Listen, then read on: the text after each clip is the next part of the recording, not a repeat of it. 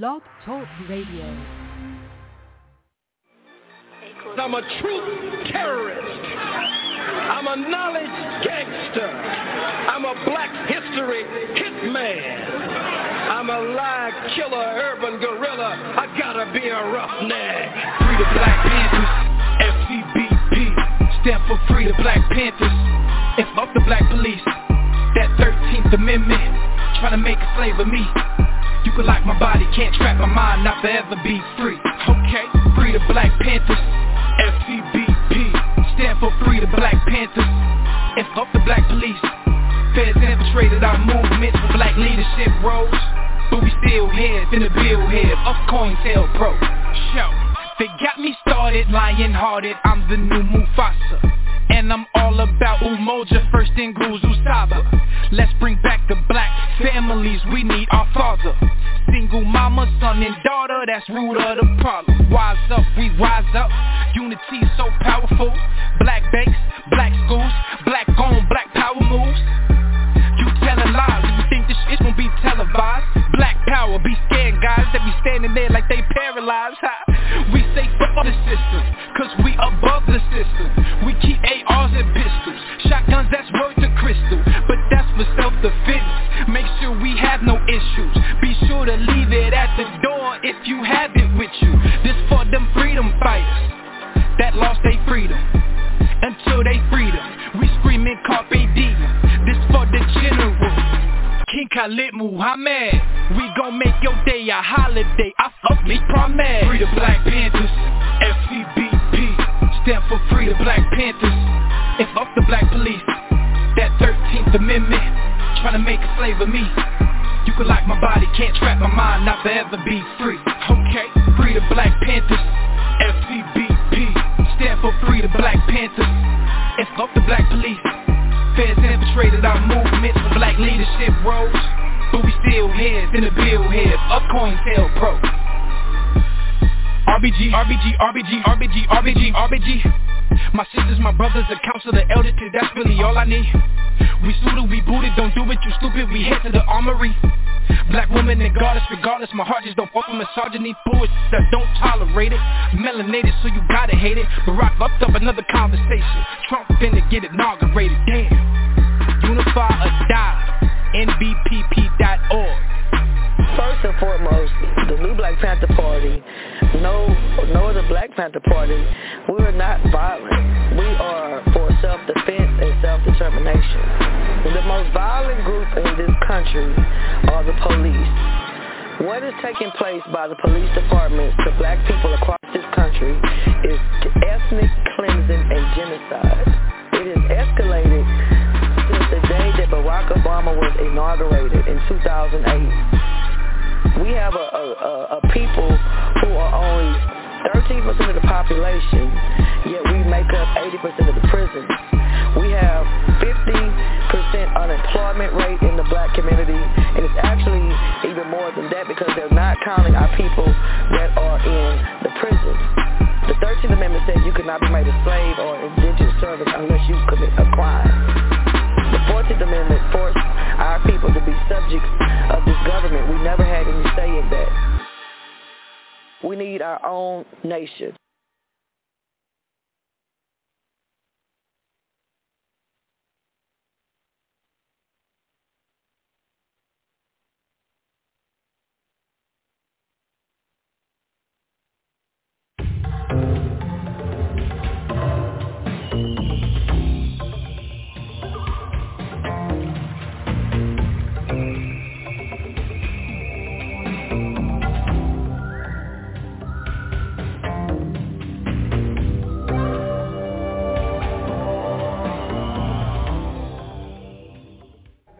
So this morning what we're going to talk about, I guess I can call it shampoo.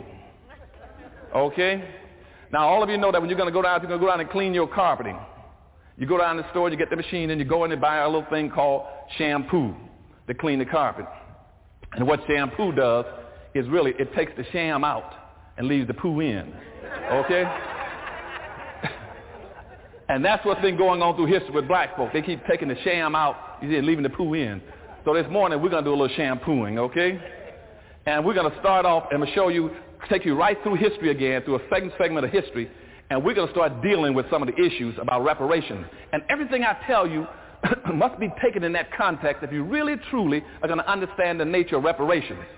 That's the only way you're going to do it. You must understand the nature of it. And what it's saying is this. What I'm saying to you is that reparations is not a nicety. It's not something nice to have for black folk. It is now an absolute necessity. If you do not get reparations soon, black folk, as I told you before, are through. Reparation is not a nicety. It's a necessity. Now, I first wrote my book, Black Labor, White Wealth. That's what I was telling you then. That's been 7 years ago. When I wrote the first affirmative action plan in the United States in 1971 that Jeb Bush just killed in Florida, as you all been reading about in the paper. I wrote that plan in 1971 as reparations for black folk. And nobody was giving anything to black folk for reparations at that time, but it was killed off within 6 months. It was converted to things for minority, women, children, gay, handicapped, midgets, humpbacks, everybody else. Everybody but black folk. And it was diluted down and black folk got nothing out of it. So affirmative action was dead 6 months after I put it on the floor. But now they've been given the pretense that somehow they've had affirmative action all these years. And they haven't had anything for black folk. Black folk haven't gotten anything out of affirmative action. And so in a way, I'm glad that affirmative action is now dead. I want them to bury it, and throw flowers, commemorate, and let it go. And I want black folks to go to reparations. Because that's the only way. You got to have reparations. There's no other choice. You got to have reparations. And that's what I'm going to be talking about this morning. But also I'm going to try to show you in my little discussion with you is all the things I want you to be aware of, the tricks and the games. That's why I'm going to pick a certain part of history to show you the games. And you all take your little notes and try to remember these things. So you see the same games reoccurring all the time. You know what the game is, what they're up to. And so that's what we be talking about, reparations for black folk. Now let's start talking about reparations for black folk. And let's pick a point. Let's take Juneteenth, since this is Juneteenth weekend, the Juneteenth celebrations. Now, I talked to you earlier about the importance of culture. So we have to have Juneteenth as a culture process because we don't have any culture. And so when you hear me criticize Juneteenth in a few seconds, it's not because I want you all to disassociate or discontinue celebrating Juneteenth. It's just I want you to do it in the right light and the right tone so you understand what the games are. It's just like if I were to start talking about Kwanzaa right now. I don't want you all not to celebrate Kwanzaa because we have to have culture. We don't have any culture. The culture we used to have, white stole it from you. All your culture has been stolen and exploited by everybody else. See, right now, your culture in this country, your major contribution would have been your genius. See, black folk have a genius for creating music, dance, language, slang. You see, art. And even the way we wear our clothes, that was our culture. But everybody has taken the exploit and gotten rich off it. Every time you come up with anything, they take it from you because you integrate. You see, one time, Dixieland music was black. You see, jazz was black. Gospel was black. Blues was black. Rhythm was black. Now they got your music. That is a $103 billion a year industry, and black folk get less than 1% out of it. You see, even the Hispanics got your music now. They take African music and mix it with black music and call it Latin beat. See, everybody makes money off of black folk. Because when you integrate it, you open yourself up. Integration means filleting yourself, saying, come get whatever you want. And you integrate, they went inside and took everything out and left you with nothing. And that's why you cannot make it under the integration process. Nobody else opens themselves up like I said, come get what you want and take it and make a living off of it. That's why now they have a rock and roll, museum for whites and call Elvis Presley the king of rock. Or rock and roll, because it used to be rhythm and blues until white folks discovered it. See, they discovered black music like they discovered America. And then once they discovered it, then they became theirs. And we just gave it to them. So we got to have culture. And if I were talking about Kwanzaa, see, friend, I would tell black folks, so you got to understand that we got to have Kwanzaa. Because Kwanzaa gives us something to celebrate at Christmas other than the white form of Christmas celebrating. But Kwanzaa comes out of Swahili. And Swahili is a fabricated language. That's not a real language. It's a fabricated language that was created by the original slave traders. And that was Arabs. The Arabs started Swahili. They started Swahili intentionally to be able to communicate with Africans, black Africans. And so that's a fabricated language. So if we talk about we're going to avoid the white man's language and run over to start dealing with Swahili and dealing with the Arab language, see, you just jump from the fire into the frying pan. Doesn't make any difference one way or the other. But again, we need the celebration, but you need to understand that. Now the same thing is true with Juneteenth. And see, all this will give you the context for reparations now, so you understand the issues.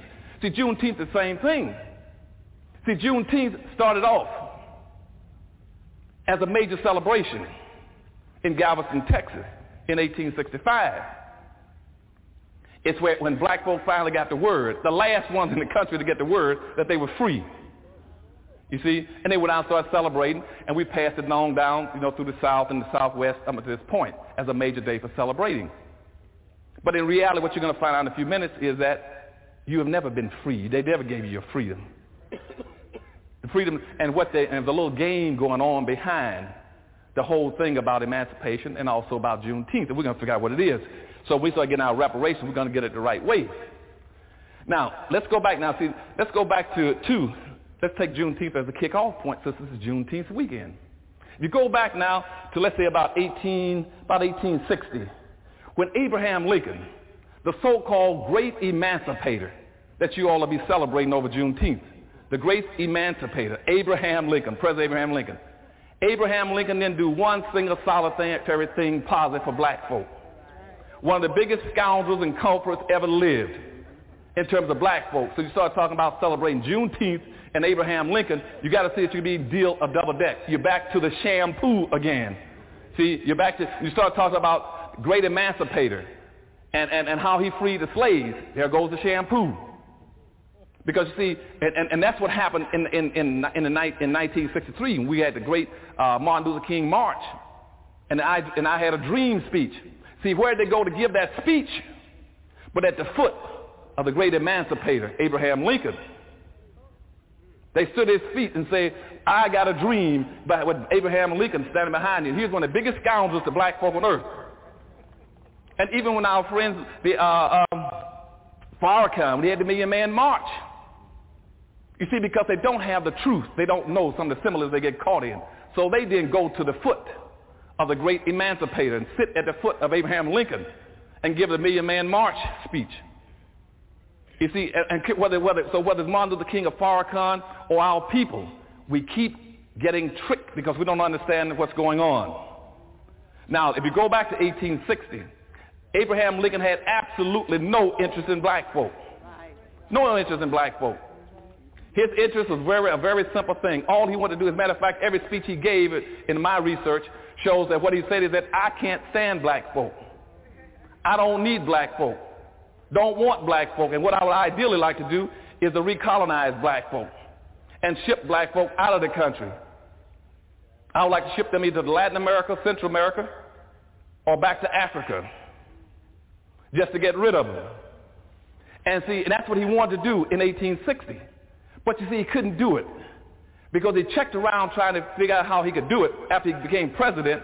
He found out something, which is a point that you all got to remember because we're going to talk about these things later. He found out that white folk needed these black folk they couldn't stand. See, they needed them.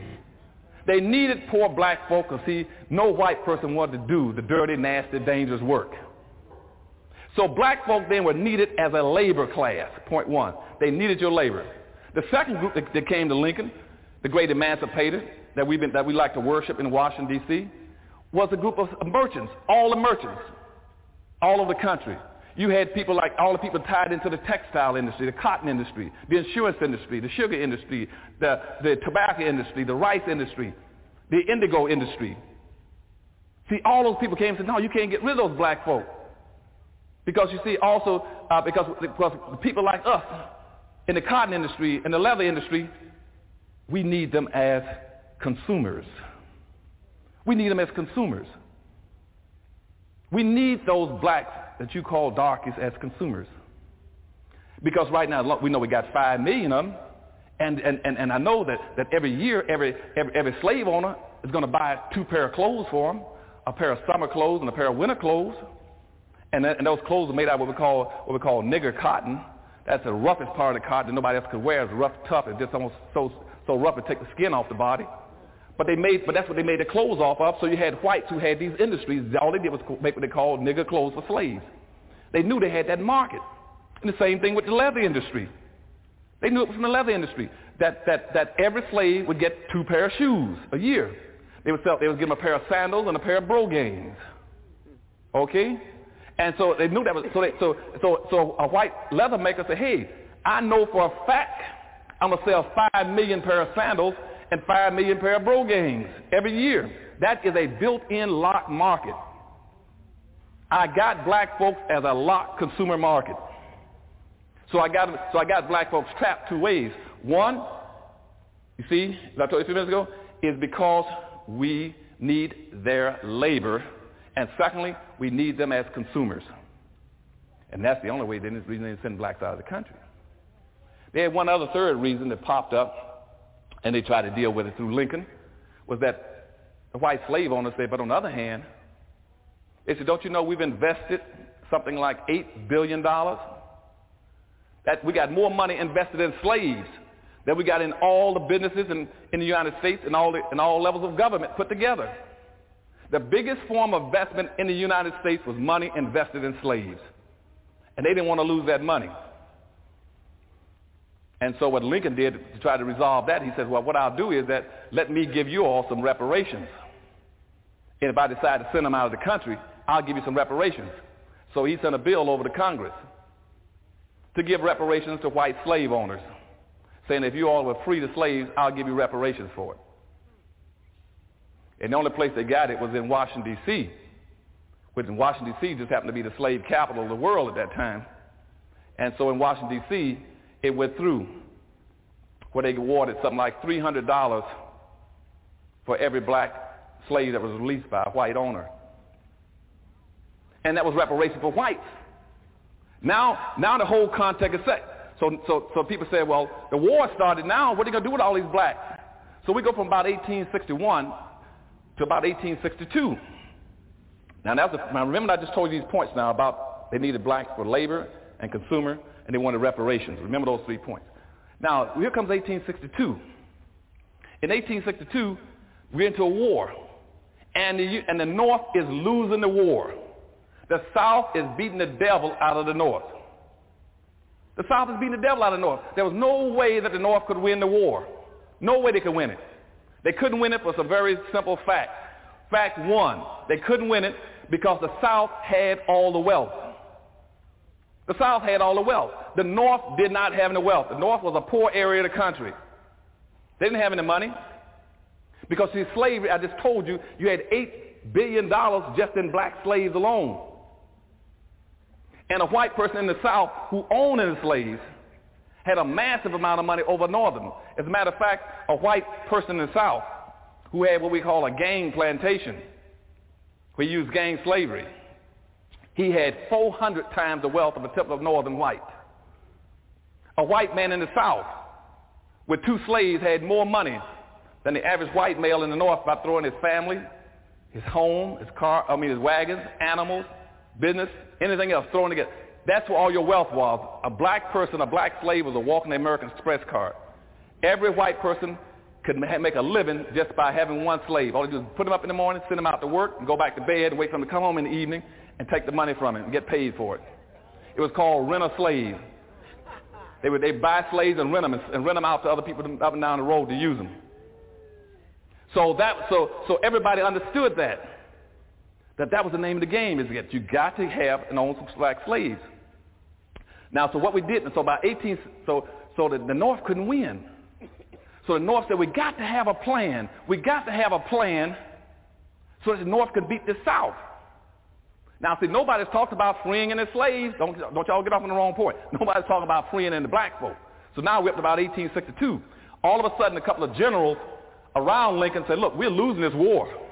We're losing the war. We're getting the devil beat out of us. What can we do? Lincoln said, I don't know. They said, I'll tell you what, we got a scheme. Why don't we play some games, play some trickery? Let's use a little shampoo. What we'll do is, let's turn around and put out the word that you're going to free the slaves.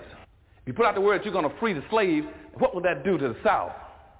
See, first of all, that would create all kind of havoc for them.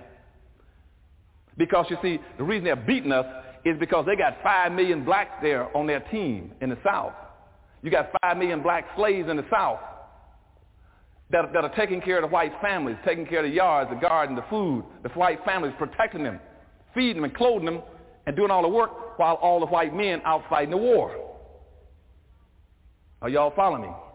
So the South is using blacks to build the highways, the bridges, the railroads, to run the wagons and hold all the supplies, to work in the factories and the mines and the timber yards, to build the bridges, being done by black folk. So that way all the white men in the South will go out and fight the war. So at about September the 22nd, about 1862, that Lincoln then announced his intentions of freeing the slaves. He said, I'm going to free the slaves. Let's see what the South would do. And then the general said, well, let's not put out anything in writing until we get a major political victory, whether it's Vicksburg or Gettysburg or something. And then we got something to really to piggyback on and announce that you're really going to do it. And so that way, and if we go ahead and do it, maybe that'll really be a big incentive. So that was in about September 22nd, 1862. The word went out. The South was very leery about whether or not the North was going to free these slaves. And so then come about January the 1st, 1863. He then says, well, what we're going to do is that we're still losing the war, so let's then just wait. And so they decided to wait, so let's wait a few years because they're losing the war. But the generals had picked up the fact that he was going to free the slaves. So guys like General William Tecumseh Sherman, he's in now fighting in the South. So he said, well, I'm going to take that up and follow through with it. Let's go ahead and do it because I'm a general. I'm fighting down here, not the president. I'm fighting. And if we can destroy the South by tricking them and thinking we're going to free the slaves, let's do it. So then he came up with this whole thing about let's take the land, all the confiscated land, and the property from these white plantation owners. Every time we take over a plantation, let's take it. Now let's take it and divide it up and give 40 acres and a mule to every black. And let's give every black 40 acres and a mule. And that way, even if Lincoln hasn't moved, we can still do something to devastate the South emotionally. And so Tecumseh Sherman then says, now all the land I take from these white plantation owners, I'm going to give it to black folk. And he goes over and sets aside a long strip of land running from Charleston, South Carolina, all the way down to Jacksonville, Florida, and all those islands off the coast there. He says that's going to belong to black folk. That black folk are going to own all that land from South Carolina all the way down to the top of Florida. And they're going to own all the islands. He said, I'm going to give that to them. And as soon as he set it up to do it, guess who called him in shortly after that, maybe a few months or a year after, whenever he started, maybe about a year after, because a lot of blacks got over there and got the land. A lot of blacks did get on those islands. If you go, and some of those islands that you all go there and watch now was like Hilton Head. See, Hilton Head Island was all black. See, blacks went over there and got Hilton Head. And some of them got guns and said, you ain't going to take nothing from us. And also John's Island became all black. And also Amelia Island off the coast of Florida, Jacksonville, Florida, became all black. But see, nowadays they're no longer black because whites have taken them back now and made them into luxury islands for whites. But blacks took those islands, all up down that coast, and took that land under Sherman's order, about 40 acres and a mule. And now, about a year after that, our esteemed emancipator of black folk jumped in and said, you can't do that. You can't, take back that order, and forced Sherman to kill the program, to not give black folks any land. Your great emancipator, Abraham Lincoln, says that blacks don't get any land. And a lot of blacks already had that land over there, and whites went in and tried to take it away from them later on. So the great emancipator started whizzing around. And that was about 1864 now. Now we come at about 1865. Now what he said, now at this point in time, he's going to put out what we call the Emancipation Proclamation. So he put out the Emancipation Proclamation, but the Emancipation Proclamation took effect as of January 1, in 1863. He expected black folk to come out and celebrate that so he can get the South all riled up by the blacks being free, even though he knew black folk, in fact, would not be free. He put that out on January the 1st. But nobody bought into it, and blacks didn't come out to celebrate. Did I say 1863? I mean 1865. That thing came out, was announced at that time. But here's what happened, though. When the word got out, and black folk didn't come out on January 1st because, see, my people won't come out in the wintertime to celebrate anything. See, that's too cold. So black folk didn't come out. Black folk didn't come out. So the Emancipation Proclamation then was sort of postponed. It was written for that point in time, enacted at that point in time. The word didn't get down until about May 18th. They picked it up where public officials in the South said, blacks are free. And most people got the word in May that black folk were free. It didn't get to Texas, the governor of Texas, until June 19th that black folk were supposedly free. Now y'all following that sequence for me? Okay. So all that's been moving across the country, saying that black folk are now free. But let me go back now behind this little game. They did not want to free blacks, as I said to you a few minutes ago. What they wanted to do was to disorganize the South by giving the pretense that somehow black folk were free. So here's what your good esteemed President Abraham Lincoln did. In the Emancipation Proclamation, what he said was this: I now hereby declare all the blacks who are in the Confederacy as slaves as now being free. Now, listen to his logic. He's in the North with the Union, and the South is the Confederacy, and what he says is now all the blacks who are in the Confederacy, on the group that's broken away from the United States, y'all are free over there. Now, see, somebody's front light, that porch light was on, but nobody's upstairs at home. Now I think I guess they figured the whole world was stupid. If they've broken away from you and that's your enemy you're fighting, how are you going to free somebody that you don't have any control over? So they had no control over those people. So he didn't free anybody in the Confederacy. He did not free that order. The Emancipation Proclamation did not free any slaves, because the slaves he was talking about weren't even in the Union up north. They were in the South, so he didn't free them. Now, he could have freed some slaves if he wanted to, because we had all these other slave-holding states in the North, the border states, Kentucky and Tennessee and all the rest of them around in Maryland. But he didn't touch those states. He didn't touch those states. He didn't touch the states that he could have, where he could have freed slaves, he didn't. Where he couldn't free slaves, he gave the pretense that he could. So therefore, the Emancipation Proclamation didn't free anybody. And more importantly, if you go back and read the Emancipation Proclamation, also what he did in the Emancipation Proclamation, trying to be slick again as a president, he put in the proclamation that any black people, any states or any whites in the slave-holding states, if you decide to come back into the Union, come back in the Union and join us in the North, you can continue to hold your slaves. Now, let me give that to you again, since you all probably missed that. I'm going to give it to you again. Also, he had in the proclamation that even though I know, now he didn't say that he knew it, but the slaves who were in the South, in those southern states, he didn't free them. But he said, though, if any of you states decide to come back in and rejoin the Union, because my whole intent is to maintain the Union, you can continue to hold your slaves. And that way, the bottom line would have been that whites would have still had slaves in the North, and they still had slaves in the South. That was the logic. They didn't free anybody, but it gave the pretense of freeing black folk, and black folk were happy all over the country. Because, see, most of them couldn't read the Emancipation Proclamation. They couldn't figure all this out. So they started dancing and singing in the streets that they were free. And in fact, they didn't free not one single black any place, and gave the option to those states to come back in and get their slaves back if they wanted them. And that became the Emancipation Proclamation.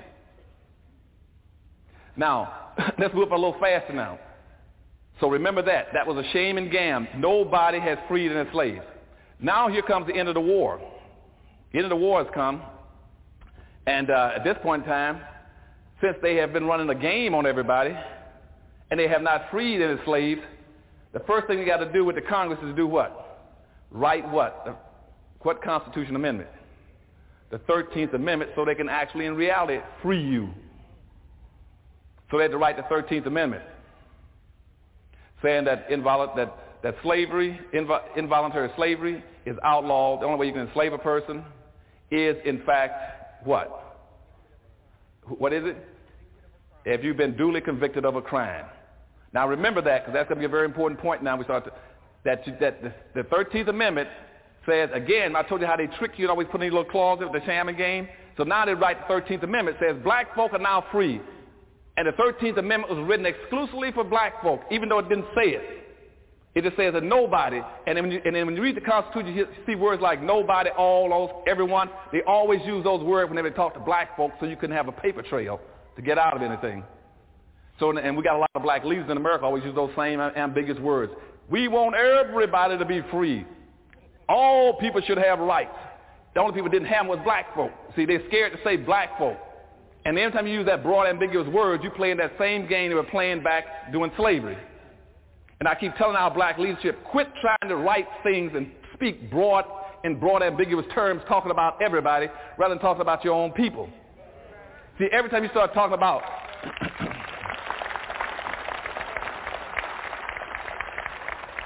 whenever you start talking about poor folk, multicultural, culture diverse, minorities, you play the game and lost.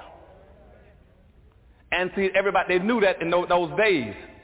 So then when they wrote the 13th Amendment, said, now let's cut out something, let's do a little more shampooing. Let's write the 13th Amendment. And this time we're going to say that this time really to God, we're really going to free them this time. And they wrote the 13th Amendment. It says that it is now constitutionally put in the Constitution that it's illegal and unconstitutional for you to commit anybody to involuntary servitude. Then they put a comma and says, except when you've been duly convicted of a crime. And you're going to figure out how the little game goes again in a few minutes, okay? So that became the 13th Amendment.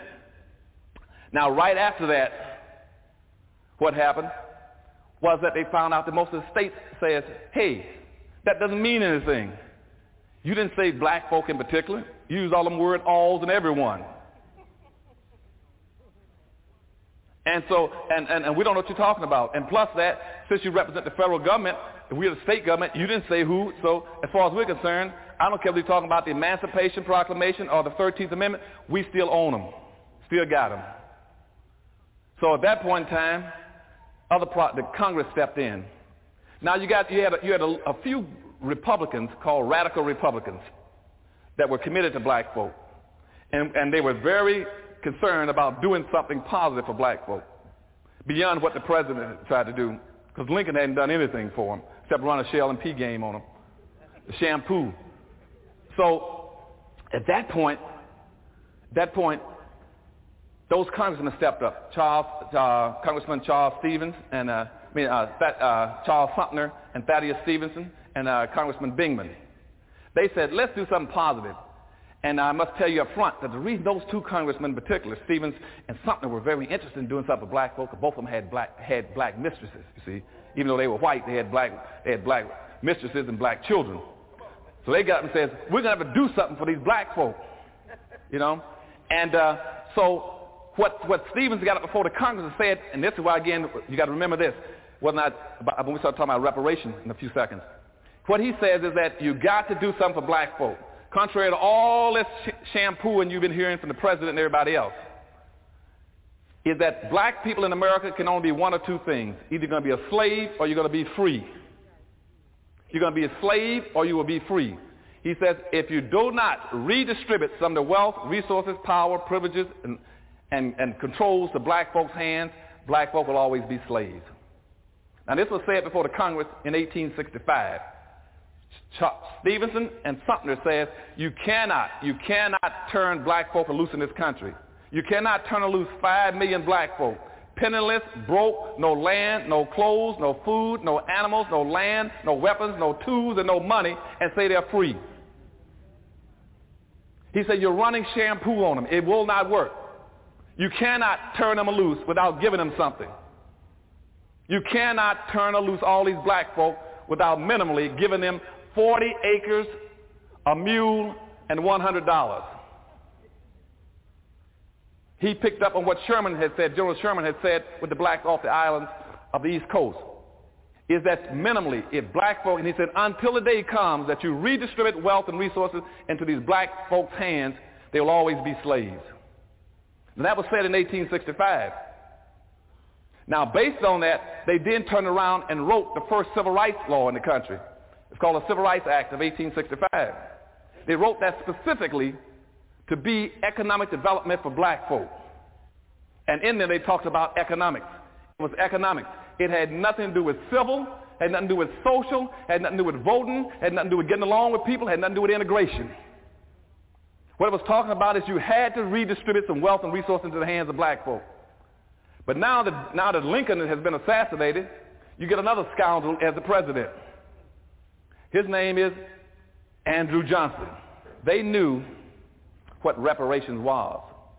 And what you all need to know what reparations is, so that you won't get confused as things begin to develop, because reparations will be the hottest issue in this country from now on. That's what I was prophesying to you all 7 years ago, that reparations will be the hottest issue in this country. Reparations means compensation in the form of money, materials, or labor for injustices committed. That's what reparations mean. So reparations has always been economic justice. That's why my book, Black Labor, White Wealth, A Search for Power and Economic Justice is about. That you're talking about economic justice, you talk about reparations. It means creating a structural economic inequity. So those congressmen understood that. So they asked for the 40 acres and a mule and $100. And they sent it over to Johnson, who was the new president of the United States, and he vetoed it.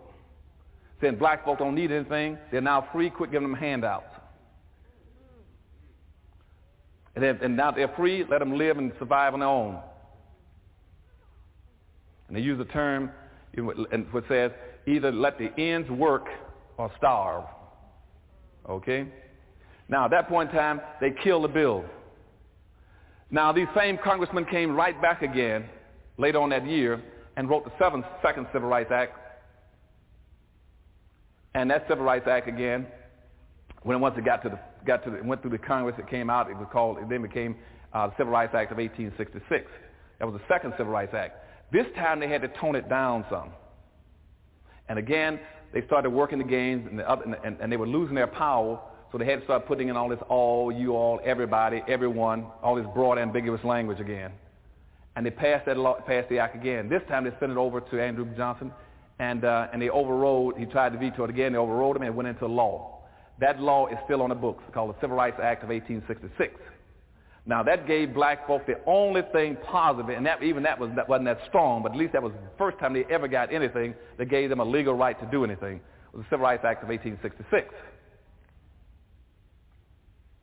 And following that, they then said, well, we'll take that 1866 Act. We're now going to convert it over to another thing called the 14th Amendment. And we're going to try to put as much of that in there as possible, because nobody still would accept black folk as being free and would do anything for black. They say, hey, these black folk think they're free. They really think, they still think they're emancipated. They think they're free. Even though we did not give them the 40 acres and a mule, they still think they're free. And say, well, we're going to show you how we're going to get them. Let's go back to the 13th Amendment unless we got them again. Where the 13th Amendment says it's unconstitutional to have involuntary servitude, except when duly convicted of a crime. They said we got them again because our people know how to play this game, the shampoo. So what they said is now, let's now write laws called the Black Codes in 1867. And the Black Codes will criminalize black folk. And we'll put out all kind of laws to make sure we got them again. So they wrote the Black Codes throughout the South and a lot of the northern areas that enforced them. And those Black Codes then says we got you where we want you. Because all we got to do now is put out all these laws. Like, for instance, that a black person must have a signed contract to work for a white man by January the 1st of every year, or he can be arrested for being idle and vagrant. He had to have a contract in his hand that he could not be. So that tied blacks down. They created all kind of laws about blacks being guilty of looking out of the same window that white folks were looking out of, or having dogs that were barking. And one of the biggest ones to get arrested black folk for and criminalize them was called playing games with white folk.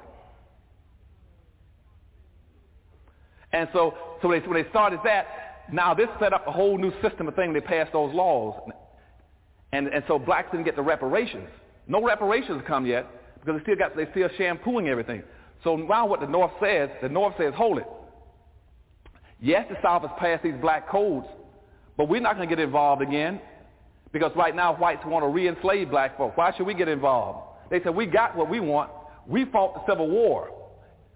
And all these things I mentioned to you are important now when we start talking about reparations, so watch me now. We fought the Civil War. We didn't fight the Civil War for black folk. We fought the Civil War for the North. We fought the Civil War so that the North could take over the wealth of the South and so they could industrialize and build industries and factories. We fought the war so that the North could build factories. We fought the war so that we could whites had control of the Congress. Another thing about the 3/5 of a human being, whites were using that to control the Congress in the United States by counting blacks in the census, but not letting blacks hold in the political office. So whites got the benefit of saying, I represent all those blacks even though they can't vote. And so whites were controlling the government. So that's what the North was fighting the Civil War for, was to take away the wealth and the control of the South, the power of the South. And so what the North says then is that you all can have those blacks now. If you want to do the black codes, fine. I don't care. They want 40 acres a mule. We're not going to give them any reparations, 40 acres a mule. And so they said, what we need now is some kind of an instrument to make sure that we need the South to be redeveloped. We got to redevelop the South, but we can't do anything to help black folk, and we don't want to hurt the North. So how do we do it? And people say, well, why do you need black folk? They said, well, we still got to have black folk to pick this cotton. See, we still got to have somebody to pick the cotton. I told y'all, we still need that black labor. We still need black labor. Yes, they are so-called free on paper, but since we didn't give them the 40 acres and a mule, they're still not free. We still need them. How can we use them? And so they said, we got to create an instrument that will keep black folk and yet get them, and we still need the cotton. So what they did then, they created something called the Freedmen's Bureau in 1868. The Freedmen's Bureau is what later on created all of our black universities. And what they did, they took the Freedmen's Bureau and set up a special commission that would go around through the South and supposedly, in quotes, to help black folk. And the Congress appropriated some monies for them. And what they were sort of doing then was trying to give black folk a little bit of food, a little bit of so-called minimum welfare, and to help them prepare to be free. But what they decided to do was to use the Freedmen's Bureau in a very slick scheme again to re-enslave black folk. And what they did then is they came up with a whole scheme saying we still need black folks' labor. So the Freedmen's Bureau then set up a thing called a contract system where they drew up a little contract, which if a black person signed it, it tied him to the first spot. See, in other words, he put his name in the first spot with an X and tied him into the white man at the South. Okay? And the Freedmen's Bureau went all throughout the South, said they're going to do it in such a way where because the whites in the North needed cotton. Still needed cotton. Even though they destroyed the South, they moved all those factories and all the cotton from the South to the North. And now the North got all the plants in the South, and they needed factories. And at that point in time, in the late 1860s, over 60% of all this country's export and wealth was in cotton. They were still shipping cotton out. And they need to sell cotton because like England was buying something like 1 billion pounds a year. And they needed that cotton, but they didn't, and they could have solved a racial problem at that point in time by just simply saying, if we need cotton and we need cotton production, why don't we get the 40 acres and a mule to the black people and let them raise the cotton and buy it from them? You know, if the country needs cotton to survive because that's our major industry, why don't we give land, mules, and money to black folk, let them raise the cotton and buy it from them? And see, the racism in this country was so acute and so strong, they said, don't give them anything. What you do is to go around and sign up the contract and make them work for whites, and we'll buy it from whites. And almost every state in the United States then passed laws saying that black folk couldn't even raise some of this cotton and tobacco.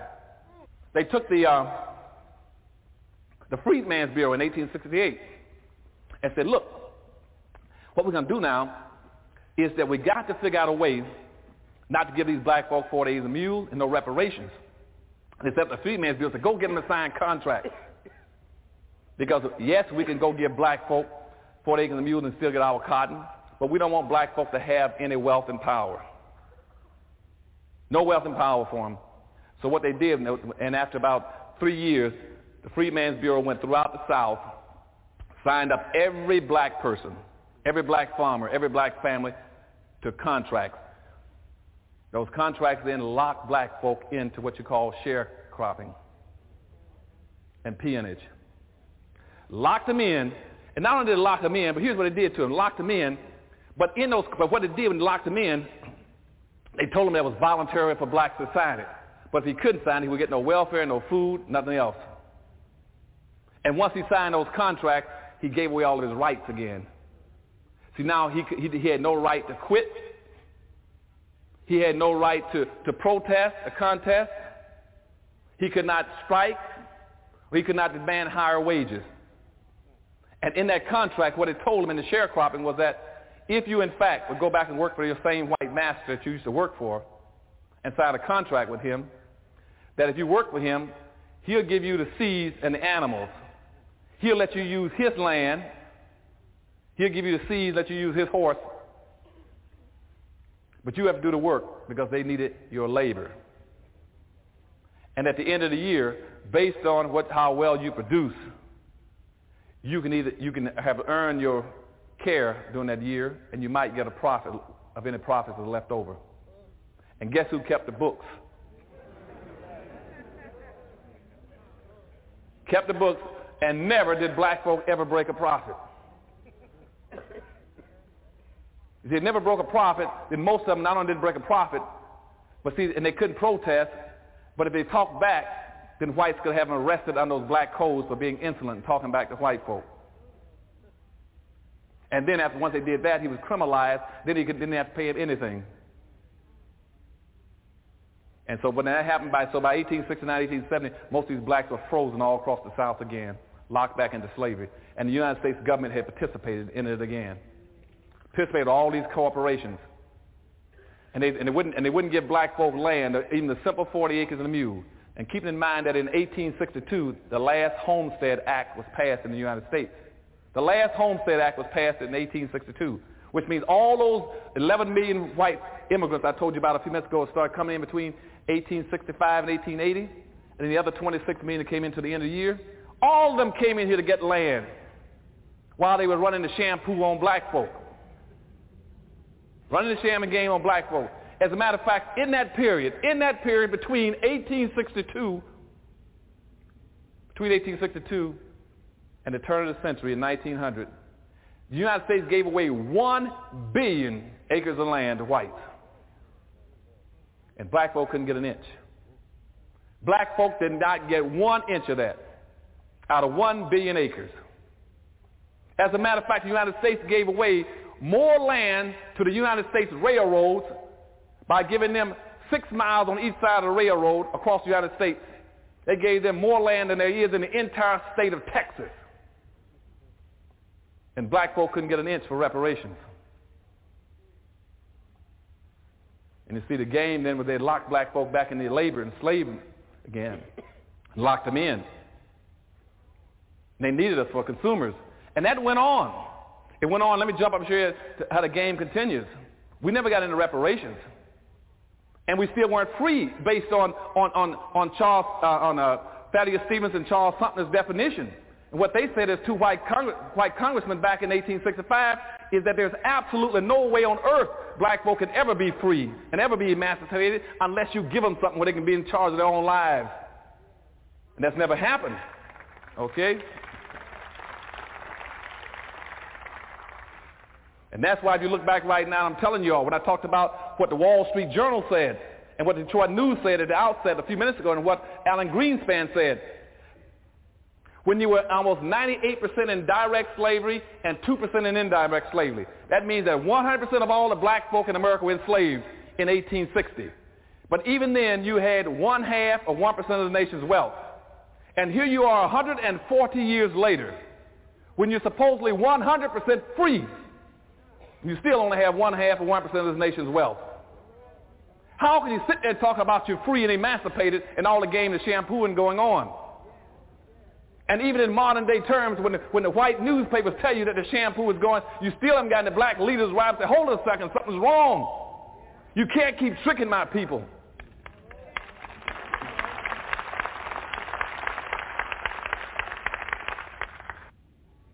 As a matter of fact, when we get into reparations, I want you to have these arguments when people start telling you about why they are opposed to reparations for black folk. One of the first things you're going to hear is that we oppose to reparations for black folk because we've already paid our dues. We fought the Civil War to free black folk. You didn't fight the Civil War for black folk.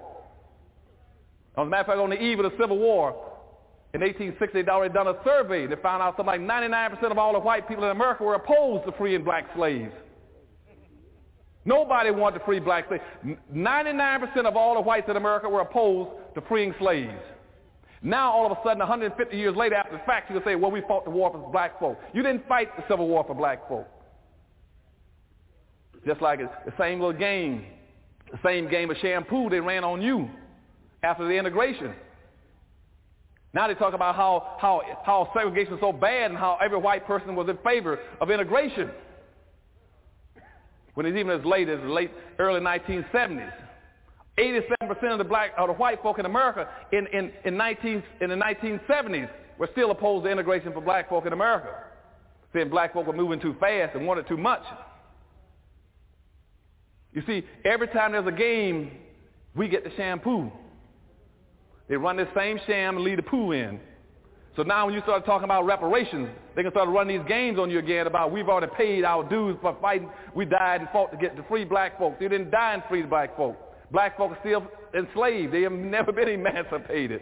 If we're going to get it, we got to go back now and remember all those principles. They used us as a labor class to get wealth. They got their wealth now. We didn't get any. So we got to go back and get us a model.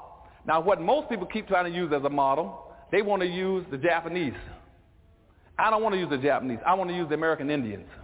Now, why did I pick the American Indians? Because, see, the American Indians were the only group that was stipulated in the Constitution along with us. See, the Japanese weren't even in the country.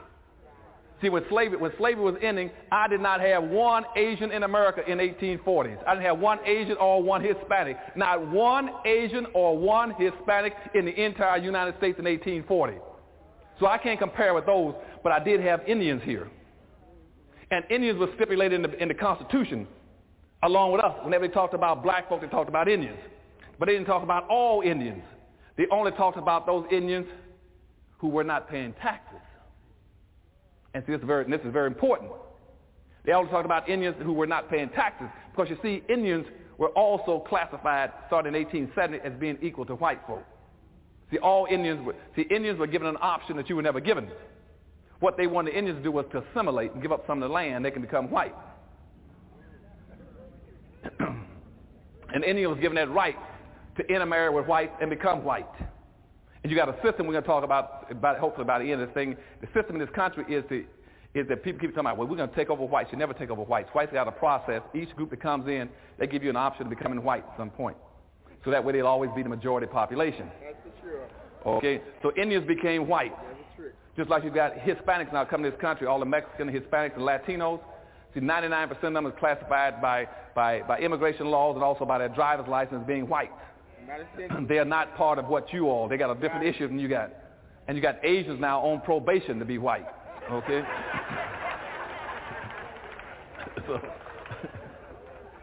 So what we're going to do then, we're going to go back and track the Indians. That's the closest thing we can track in terms of reparations. Now, how did the Indians get over and get some of the things they're getting? Indians got slick. Even though the Indians were not quite as bright as black folk were, they were slick. They didn't get the shampoo that we got, okay? Now, what did the Indians do? First of all, nobody ever said any place in the Constitution, any place else on earth, that Indians were a nation. Nobody ever said the Indians were a nation. What was happening in the country during all the period we were talking about doing the enslavement process and all the things in the 1860s, what was happening is that they were fighting Indians at the same time. All the way back when Abraham Lincoln was coming in playing this little game with black folk, they were now fighting Indians. But the difference was that you had the United States government, the federal government, fighting Indians. The federal government was responsible for protecting white folk. And so therefore in the Constitution, when they talked about, every time they mentioned the word Indian, it was only talking about Indians because the government had to fight Indians. The Department of War had to fight Indians and protect the citizens. So Indians were stipulated for those reasons. The rest of the Indians who went onto a reservation, they didn't have to pay taxes. But any Indian who was not living on a reservation, he had to pay taxes like everybody else. So that's how they divide the Indians between those who live on a reservation and paying taxes. Those who lived off did pay taxes. But Indians always had an option. They didn't all have to live on the reservation. They can go either way, one way or the other. So they set up this situation where Indians then were being controlled or fought by the United States federal government. So Indians in a special category. Now, here's what happened. After the Indians lost most of the battles in the country, the federal government was still dealing with them. They lost, but they lost. So they tried to put most of the Indians on reservations. And they said to the Indians then, you are now basically a weak people. You've been a beaten people. And so the Indians said, well, as a beaten people, and we're on the reservation, what we're going to do, the first thing we're going to do, unlike those blacks over there, unlike those black slaves who just came out of slavery, we're not going to be like them. We're not going to be as foolish as they are. What the Indians say is what we're going to do now is that since we've lost our land, we're going to first of all lay a claim against the land. So Indians laid a claim against the land, saying that all the land in the United States originally belonged to us. We had a natural right to it. That we know we didn't have any legal documents or any deeds showing we owned it. We have a legal claim to the land. So as a legal claim to the land, therefore you took it from us, you owe us. So what the claim was based on what they call natural rights. Indian says there's a natural right to the land because we were the first ones here on it. Even though, in fact, they weren't not the first. There's blacks here before those guys got here. But we don't talk about that today. Blacks were here about 11 to 12,000 years before the present-day so-called Asian Indians came here. Blacks had been here already. But they said that was their land. Okay? So therefore they called natural law to lay claims against the land. So that meant they tried to impose an indebtedness on the government. Now, blacks over here who's coming free after slavery with the shampoo on them, with Lincoln, see, they said, we don't want anything. All we want is a chance to compete. We want equal opportunity. See, now, Indians laid claims. All black folk wanted was an equal opportunity. Okay? Then the Indians turned around and said, we want to be into a trust relationship with the United States. So they set up called a doctrine of trust for Indians, which says, since we are a weak and powerless people, since we don't own and control anything, then since you all beat us and you've misused us and own us now, then you owe it to us to take care of us. You see, you said you owe it to us to take care of us, so they call it a doctrine of trust. So the Indians then created a doctrine of trust so the United States government would take care of them. And as a result of that, see, then they could get free land, free labor, free medical care, free education, free casinos, okay? Tax-exempt status and pay no taxes, okay? Now, here are my people over here talking about, we want, first of all, all we want is equal opportunity. We don't want you to give us anything. We don't want any handouts. All we want is equal opportunity. Okay, that's the first thing. Secondly, where Indians then they said, we're a powerful, strong people. We don't need anything. Where Indians said, we're weak, take care of us. Then over here, Indians then said, we don't want to mix with you all. We are a separate people. We want to stay to ourselves. What we want to do is declare ourselves a nation. We're going to declare ourselves a nation, and we're going to write our own constitution to take care of our own people. Now, go back over here to these ones that are being shampooed, see? What they want to say is, we want to be a part of your constitution. We want to move into y'all. You see? And they never once have they ever said that we're a nation. And started developing some kind of a constitution or a national plan of empowerment for ourselves like the Indians did. That's why I wrote this new book I got come out called Powernomics. That's what it's about, saying, for once in your life, quit being shampooed, wake up, and smell the coffee. So I wrote that one to say now, like the Indians, we're going to be a separate nation. We're going to be a nation of people just like Indians are.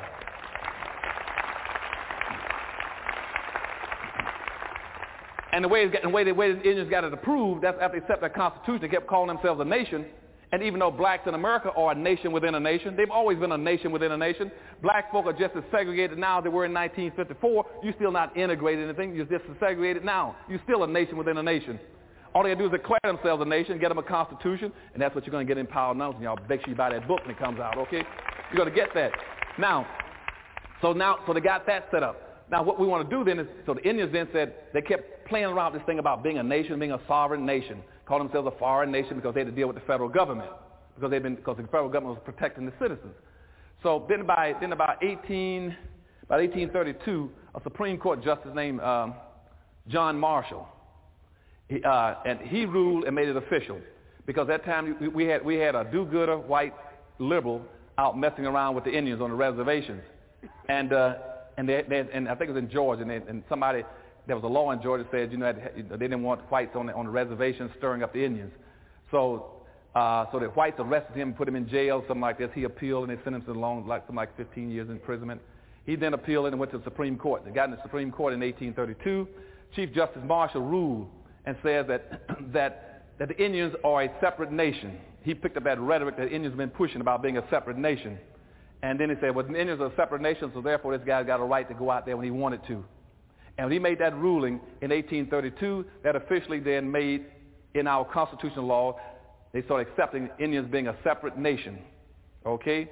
Now they're a separate nation, and with sovereignty, and now watch what happens now. Now they're getting dual benefit. They're getting reparations all the time. Now Indians that means every state set up an Indian commission. Every state has a separate Indian commission now to give Indians what they want, because they're under the doctrine of trust, that they are dependent people and you have to take care of them, those on the reservation. And they're never going to lose the reservation because they're not stupid. Why would they leave the reservation? They sit there and be taken care of. And you always got people that look how poor they are. Yes, they're poor because they ain't going to leave there. They want you to bring it to them.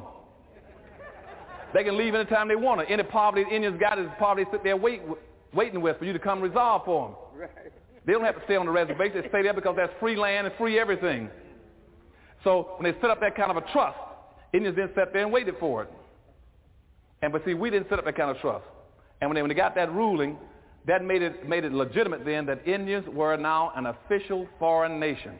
Then every state then set up an Indian commission, and that gives Indian services. Then they set up a federal Indian Bureau in Washington, D.C. The Federal Indian Bureau typically puts out something like about $23,000 to $26,000 a year for every Indian in the United States. Then you got the biggest Indian tribe in the United States, the Cherokee tribe, that picks up in terms of reparations. They pick up something like you got about 155,000 Cherokee Indians out there to get $770 million a year in reparation funds. So Indians are getting all kinds of reparations. Indians have been getting reparations through treaties now, through land and free everything now for 200-some years. Black folk have got nothing because you went the wrong way. You cannot sit there and want to be a part of white society and that's exactly what the game they want you to play. Rather say, no, I'm a separate nation. You have problems, you owe me just like you owe the Indians. The Indians should be your model. And that's why Indians now can walk into all the cities and now set up special casinos. You only got 237 Indian reservations in the United States. And Indians now got 258 casinos in the United States. They've run out of reservations to even put casinos on. And typically those casinos bring in $1 million a day per casino.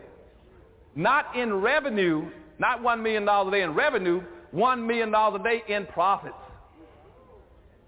So the Indians now took those funds as reparation funds, and now they are taking that money, and they're building economic structures for their people.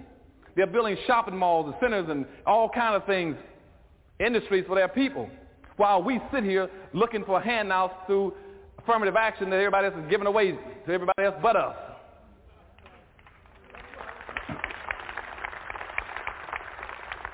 To even make it worse than that, we have been trying to be independent and arrogant, pretend that somehow we can compete with white folks with nothing. And we got these little watered down, useless, half a business ain't worth 2 cents. And we got something like about 500,000 black businesses in the United States. They only employ 1.5 people on the average. And they always bragging about the number of black businesses have doubled in the last 20 years. Yes, the number of black businesses doubled, but the money didn't double. They ain't getting more money. You got more people chasing the same dollar. Okay, so first our model then should ideally be Indians. We can track them and do some of the same things they did, and that means that not only will we try to follow their policies of non-integration, but trying to be a separate people and getting them as much advantage as you possibly can. Secondly, under the doctrine of trust, make the government responsible because we are just as weak. Nobody's more weak than slaves. And see, the Indians were not enslaved. They were free.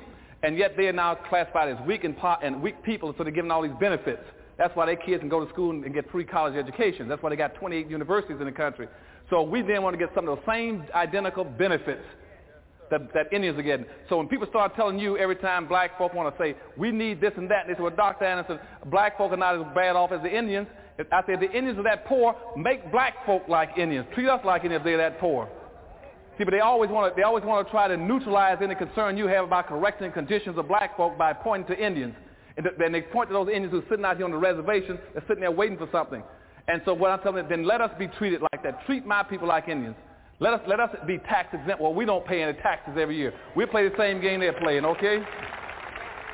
Now the next thing we want to do is we got to be prepared to start answering some of these people who are going to be opposed to reparations for black folk. They're going to come at you in three different ways. The first group that's going to come after you are going to be whites. You can rest assured right now that 100% of all white people in America are opposed to reparations for black folk. You must be ready to deal with that. Be ready to deal with it. Because they're going to be opposed to you for a very simple reason. That's called racism, racism. Racism means maintain the conditions on black folk the way they always were. So they don't want you to change anything. So they're going to come after you. But keep in mind that whether or not white folks want reparations for black folk is immaterial. We could care less about what they think. That's not the issue.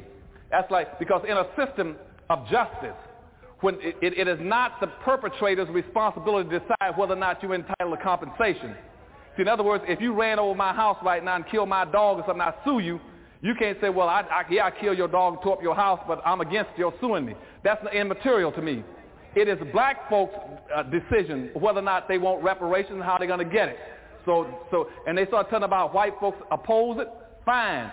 I told you a few minutes ago, 99% of all the white people in America were opposed to freedom for black folk out of slavery. Keep that in mind. 99% were opposed to your being freed in 1860 at the eve of the Civil War. Also doing integration. You had about 87% of all the white people in America were opposed to integrating. So whether or not they want emancipation or not is immaterial. So be ready to deal with them. The second group you got to deal with are going to be black folk. You're going to have all kind of black folk in this country going to be opposed to reparation for you. They're going to be jumping out. They're going to be jumping out of the woodwork. They're going to be jumping out of the woodwork because they're scared to death. They're just as scared now as they were in 1860. They're going to say, we don't have anything, and when we ask for something, they'll take away what we got. And we don't have anything, but they'll take nothing away from us. And so you're going to have that group that's always scared, and they're always going to say, it's better for us to have nothing than you try to get something, because that way they'll take us back to nothing, which is where we are already. So watch out for that group. They're going to be coming out. The other group you're going to come out against, you're going to be a lot of your black leadership in America. The black leadership is going to come out of the walls. Whites are going to pay a lot of blacks to come out against reparations for black folks. Okay? And I've already been told this by one of the biggest white law firms that I know, have already set across the table for me and my staff that Dr. Anderson, we're going to help you all with reparations. These are Jews now. That we'll help you all with reparations, but the problem you got to watch out for is that you're going to have all kinds of blacks coming out against you. And I said, I doubt that. And they said, no. They said, I said, how do you know that? They said, we might be white, but we're not stupid. They said, we know there are blacks in America who are paid. They're paid to come out against you all on everything you want to do to get black folk out of the ditch. We know that. And say, if we're going to help you, you better be prepared to deal with that and give us some ways of dealing with it. And they're going to come after you a lot of ways. You have a lot of blacks coming after you telling you the same thing like whites, that you don't need it, or that's counterproductive, or whites can get angry, or you're going to create racial problems in the country, anything else. See, it doesn't create a problem for anybody else to get something. Only when you all get something, it creates a problem. They're going to come out and tell you that, okay? And they're going to be paid to do it. And they're going to try to do it also by always blending it in, going back to those terms I told you about earlier. Anytime a black person comes out, start talking about all, we all, you all, poor folk, multicultural, culturally diverse, minorities, you all have been had and been shampooed, okay? That's what it means. Anytime you got a black elected official, or a black civil rights leader, or a black minister, he's going to represent all the people, you've been had. Your first concern is you take care of your own people first, okay? You have never heard a white person jump up and say he represents all the people. Come to Washington, watch all the white senators come across this country. They say, I come here to represent my constituency, my people, back in my home, in my city, in my state. Only black folk want to represent everybody. That goes back to that slavery bit I told you about earlier. Watch that. When they start talking about all and all of everyone and everybody, you're through in the country. So watch for them, and when they do it, you all nail them. Nail them up front. I don't care whether it's an elected official or a civil rights leader, but they're going to be coming out against us pretty soon, okay? The second thing you got to watch out for now, we got to be able to look for the responses of whites going to come out with. They're going to come out with stuff like, why am I responsible for reparations for black folk? My family didn't enslave any black folk. Fine, that's good. But you still owe us. You owe us, first of all, because it doesn't make any difference whether or not your family enslaved black folk. You came here and enjoyed all the benefits of them enslaving black folk. And you're not paying for the fact that black folk were enslaved, whether your family enslaved or who enslaved them. You're paying for the benefits that you enjoyed then and you enjoy it now. You're just paying for benefits, okay? Amen. So you make sure you take it over to benefits. You tell me you ain't concerned about who did the enslaving. You're concerned about who's enjoying the benefits. And they're going to pay for it like any other person in the house. If you go into a restaurant, they're going to pay. Whoever gets the service is the person that pays for it. You enjoyed all the benefits of coming into this country. You can't. Nobody begged you to come from Europe or from the Far East or from Latin America into this country. You came here because you wanted to enjoy all those benefits that black folk had created. You sat at the table in the banquet and you ate. Now it's the bill time. Okay.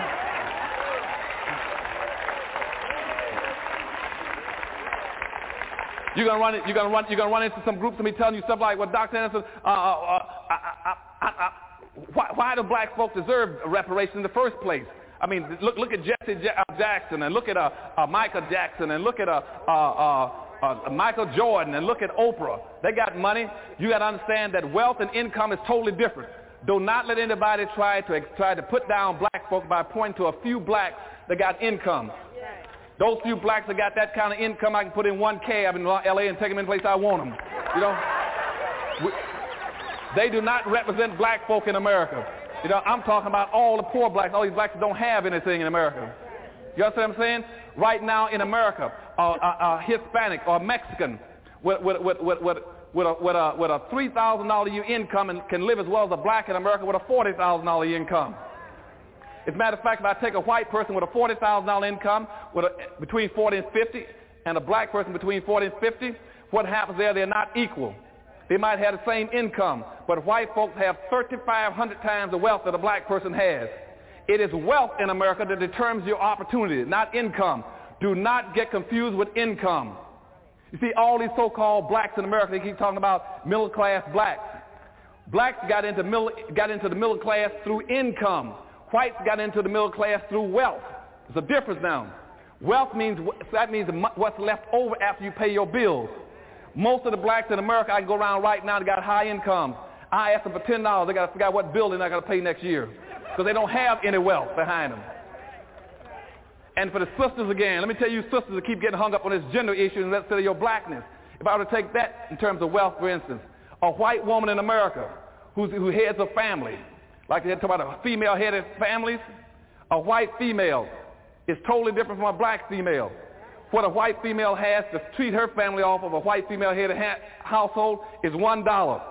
For that, a black woman only has 3 cents for every $1 the white woman has to run a female-headed household. So don't get hung up on this income business. Go for the wealth.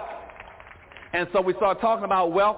Tell white folks, and the white folks say, well, Dr. Anderson, what about the fact that reparations will set an ideological precedent that will be bad for the country? That's BS. See, let me go back again in history again. I told you earlier, go back to history. Everybody in America has gotten reparations but black folk. Now, let's go back to the earliest form of reparations. Indentured white servants got reparations. Every white person that came to America as a white indentured servant, he signed a contract for 5 to 7 years. And at the end of that 5 to 7 years, he got animals, land. It was called freedom dues. He got freedom dues, was land, animals, money, weapons, tools, and clothes. That was called freedom dues for white indentured servants. Now, all the other whites in America, in the South particularly, got reparations after the end of the Civil War. I just talked to you. Let me go back. I'm going to refer back so you remember this stuff now. At the end of the Civil War, when I told you that they had all that land and all that prosperity in the South, they could have distributed it to black folk. They chose instead through the Freedmen's Bureau to give all that land, all that resources to whites. They wanted to rebuild the South. The government, the Northern Union, put all that money into redeveloping the South and gave it to whites and back to the plantation owners. So white people all got reparations again for that. Also in Washington, D.C., Lincoln passed through this bill to give every white person $300 for freeing his slave. He got reparations. Now Indians have gotten reparations. Now let's go to the Jews. Following World War II, Jews now, since World War II, have picked up over $52 billion in reparations just from Germany for what they did to them, for enslaving them. I told you earlier when Roosevelt was talking to Hitler about using free Jewish labor, then the Jews now got compensated for that, for what Hitler did to them. They picked up $52 billion just since the end of World War II. In addition to that, we went over there and bombed Japan and fought a war with Japan, and even black folks participated, helped and fight. And as soon as the war was over, the United States turned around under the Point 4 plan and gave Japan over $13 billion to rebuild. And they just finished a war with them. They went to Europe, and they put out another $13 to $14 billion under the Marshall Plan to rebuild Germany. The blacks are fault. Now, with the Japanese came to this country, in this country, they were internmented, which means in Los Angeles and around this area. They were not enslaved. They were not Jim Crow. They were not lynched and castrated. They were just simply relocated for the safety of the country. And the Japanese have picked up 3 forms of reparations already. For 2 of them from the federal government ran $1 billion each, giving them $20,000 for every adult. So they've gotten reparations. Everybody's gotten reparations but black folk. So you tell them, no, that you're entitled to reparations. Now another thing they'll tell you, they'll say, well, Dr. Anderson, I'm just a single person trying to earn a living. Why should I pitch in and pay for black reparations? I don't have any money, and I haven't done anything to black folk. Get them this way. You tell them this, that black folk, just like everybody else in the society, in a social democracy, have an obligation to the whole. Black folk did not take Indians' land, but we've been taking care of Indians as black folk ever since we came to this country. Okay? All that money going into those Indian treaties and going to Indians, those federal Indian bureaus, the state Indian commission, and paying for Indians so Indians can't pay taxes and giving reparations to Indians. Black folk are paying for that. Black folk did not create World War I and World War II, but black folk fought and put money into it. Black folk did not steal $750 billion out of the S&Ls in the United States. But every black adult in the country has to put in $2,000 for 20 years to repay it. Black folk have not done anything in this country, but black folk are charged with everything that goes down. And so whites must understand that everything that went wrong with black folk, they got an obligation to correct it. Just if they're white, fine, you still pay it. There are no longer. Whites must understand that the days of the thrill are gone. Now, to get the thrill, you got to get the bill. Okay. Now, as we get our money, we got to move our resources into several things. We start developing it. When we get these funds, keep in mind, no black person should be looking for money individually. We're not going to get into that bag. No black money comes except those who are going to be a part of some of our national suits. Any black that becomes a part of our national suit, you can get money directly. We'll be having hearings through the Harvest Institute in Washington, Detroit, and Los Angeles, where we'll be taking testimony, making blacks a part of a national suit, because we're going to be going after about 257 white corporations, okay?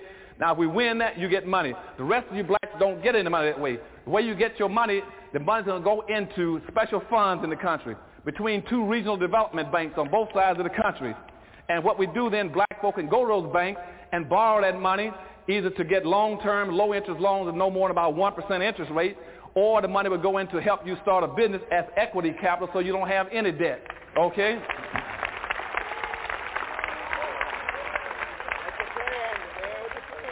Two, the other thing we do, we take that money and use a lot of that money to set up a special fund also to go back and recapture our black colleges and bring them back home so they can take care of their original business, okay?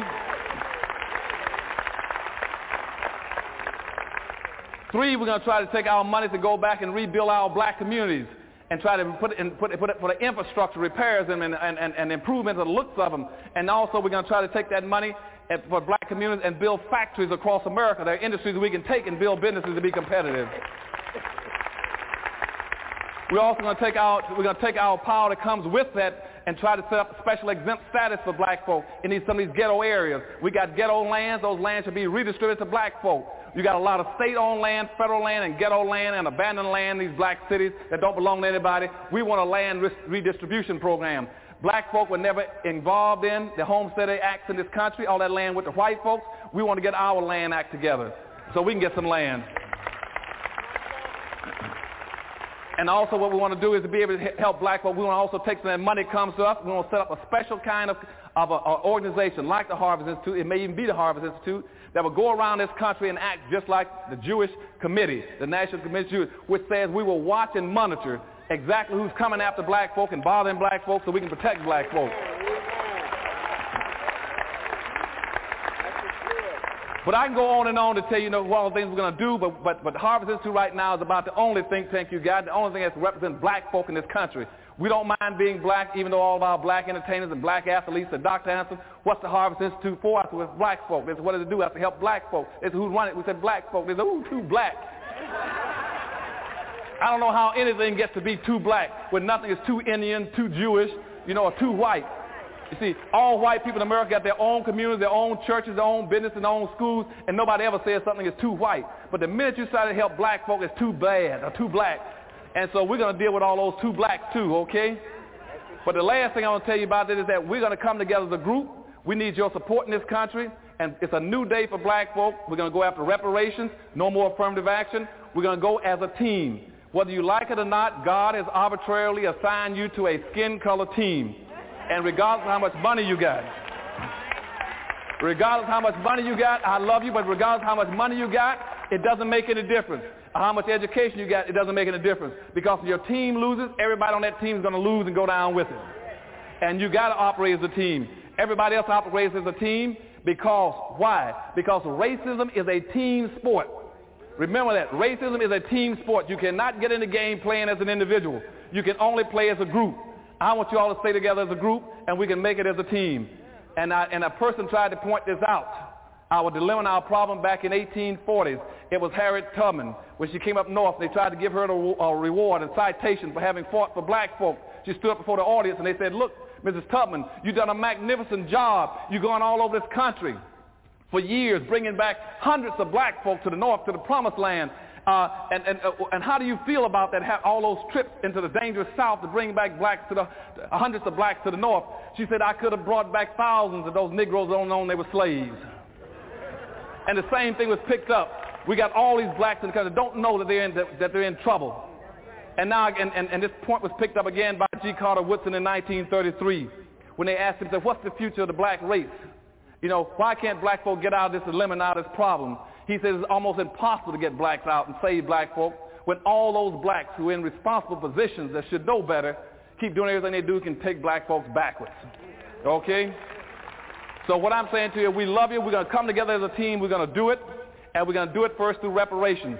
And the Harvest Institute will be conducting these hearings all over the country. I want you to come forward and try to help us. But more importantly, we cannot do it if we don't have the money. If we don't raise enough money, we can't do it. Now, that puts a special burden on you all in Los Angeles because you all are about the strongest, most aggressive, most sensitive, committed blacks we got in the country. You all got to figure out how to raise money for the Harvest Institute and do it fast so we can have those hearings. And what those hearings are going to do is collect all that data and information. We're going to store it. Then we're going to analyze it, all the tapes, everybody who comes forward and say, my mother lost the land here, they killed my daddy doing this, whatever it is. We're going to have all those records in one place. Then we're going to go through that and we're going to sift out the information and come up with the legal justification and the financial justifications so we can go forward with legal action all over America to try to get reparations for black folk that might equate to about $500 billion, okay? So we're going to do it. But you all got to help us do it. Without you, it won't happen. I could spend much more time telling you about the things we have to do in reparations, but more important, remember one thing. Reparations means making whole, bringing to a good, productive condition. When you're repairing something, that's what we're after in reparations. I love all of you and take care.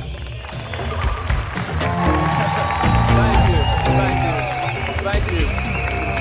I love all of y'all now.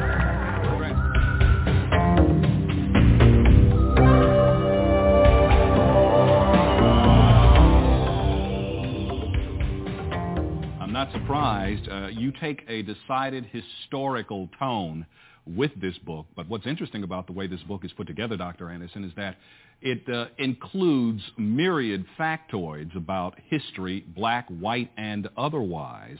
But in addition to that, you are trying to set a record straight, a record full of holes, voids, and obvious omissions. You say that black history is not, or history in general, is not taught very well in the American public education system. How would you change the way it's taught? The first thing I would do is I would have to base it on what I learned years ago when I was over education for the state of Florida. Being over the education system, I went in and reviewed some of the textbooks, Daryl. I found out in the state of Florida that invariably blacks only showed up twice in the history books. Either showed up in the course of slavery, where they were picking cotton in the fields, or secondly, they showed up in the civil rights movement, where they were demonstrating or rioting. And I tried to insist in the state of Florida that they put some blacks into the history book that really told the true story about black folk. And the book companies told me, the publishing companies said, well, Dr. Anderson, we can't do that. There's nothing about blacks. We don't have any accomplishments of black folk. That was the first thing that set me off. That was an alarm bell off my head. That somebody is not teaching it. And therefore, the white kids in the state of Florida, as well as the black kids, are being deprived of a true understanding of black folks' role in history. The second thing I found out, there was that in going into the black schools, invariably during the month of February, they call that Black History Month. And almost every school in the United States will have up the same 10 or 15 pictures on the wall of various individuals. And I would ask you right now to name those 10 or 15 individuals. You can do it very easily. And what they're doing is teaching our black kids that is black history. That's not black history either. Nobody ever talks about the major contributions that black folk have made. Not those well-known personalities, but the millions and millions of cotton pickers and ditch diggers and dishwashers and janitors. Those are the people who made the substantive contributions in this country. I want to make sure those people are put into the textbook. That's how America acquired its wealth. That's how it's maintained its wealth. And that's why blacks have also been subordinated in the society. Indeed, you have gone that extra mile to talk about lots of different people in American history whose exploits are not limited to America, whose exploits are not limited to the black community. And in fact, you start off the book, one of the earliest characters you talk about is a young man whose exploits carried him into, through, or at least around Spain. You talk about Juan Latino and the American capital tax. What's the connection? The American capital, he was about the last individual in Spain before the Jacinto policy went into effect, where officially black folk were identified as being the slave class, the laboring class of the world. And he was the last one going through college at that time. He was the last one to get a degree, the professional group. But at that same time, they passed in Spain a tax saying that any black person that had a degree, just not because of his education, but because he was black, had to pay a tax. And this country, had the same thing, Daryl. All during slavery, it was called a capital tax. That same tax that was started in Spain carried forth through the slavery process in this country, which meant a black person, a black man, had to pay a tax.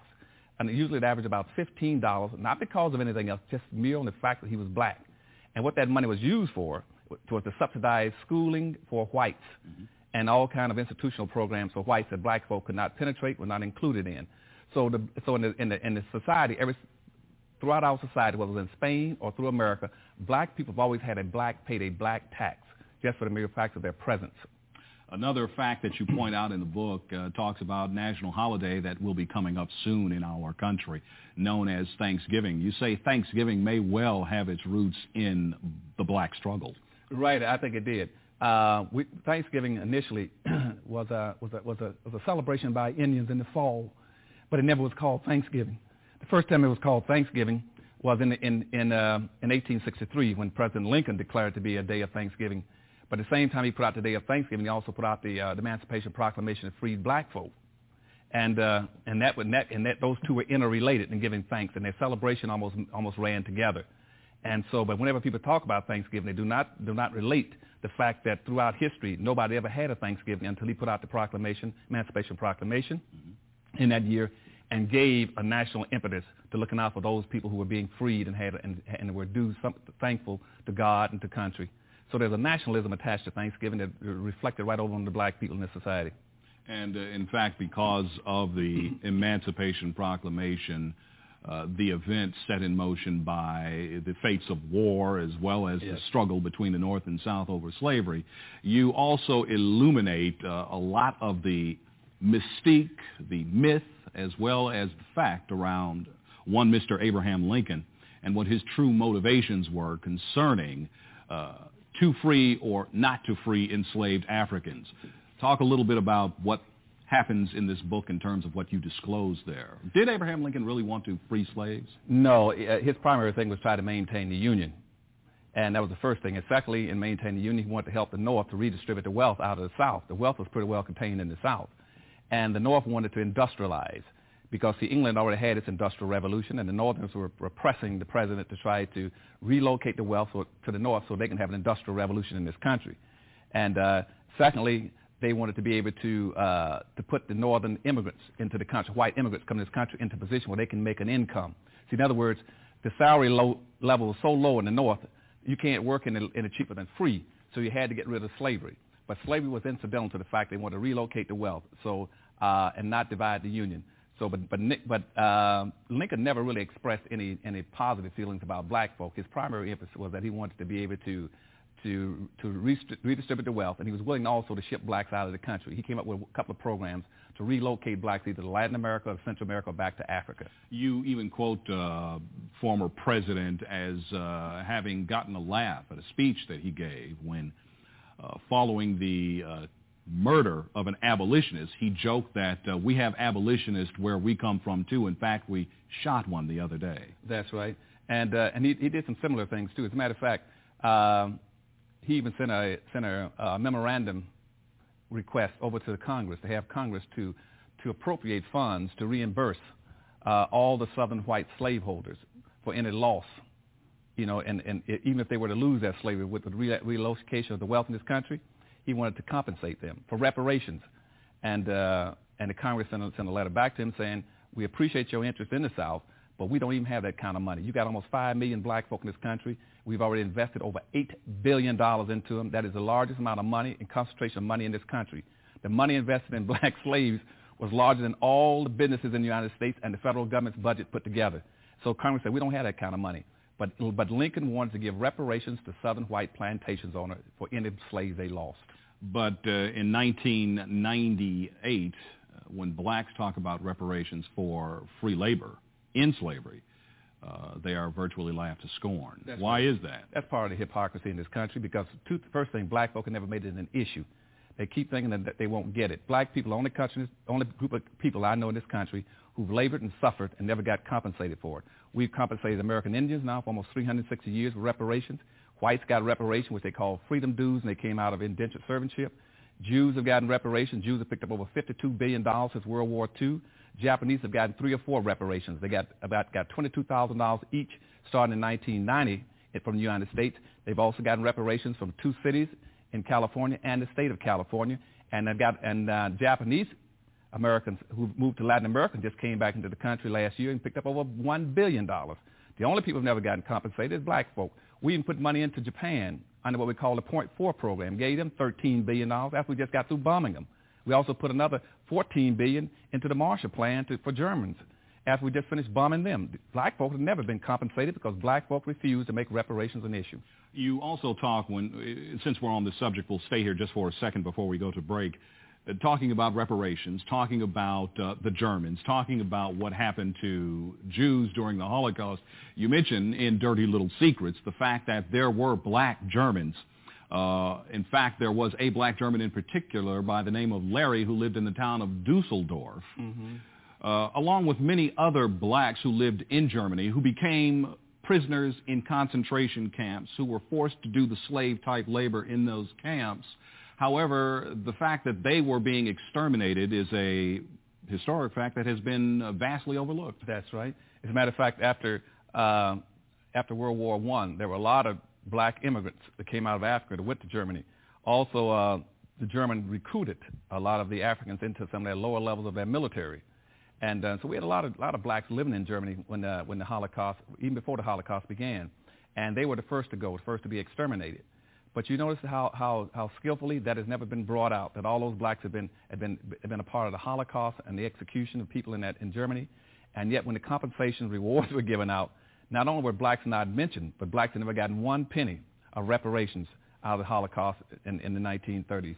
Some would say that the link perhaps between those people and their survivors, and in fact if there were any black survivors, which of course from your writing seems doubtful, could not be established, and therefore reparations can't be paid. Well, that's the same technique as you. That's why they refused to pay blacks for slavery. They want to pretend that slavery ended in 1865.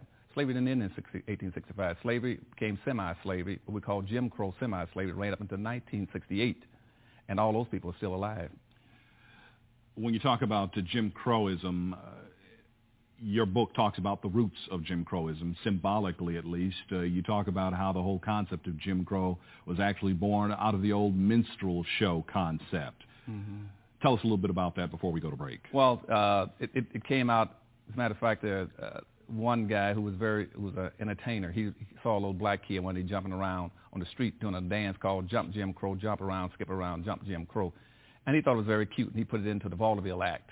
And between about 1840s and up until about the 1930s, for almost 100 years, vaudeville was very popular in this country.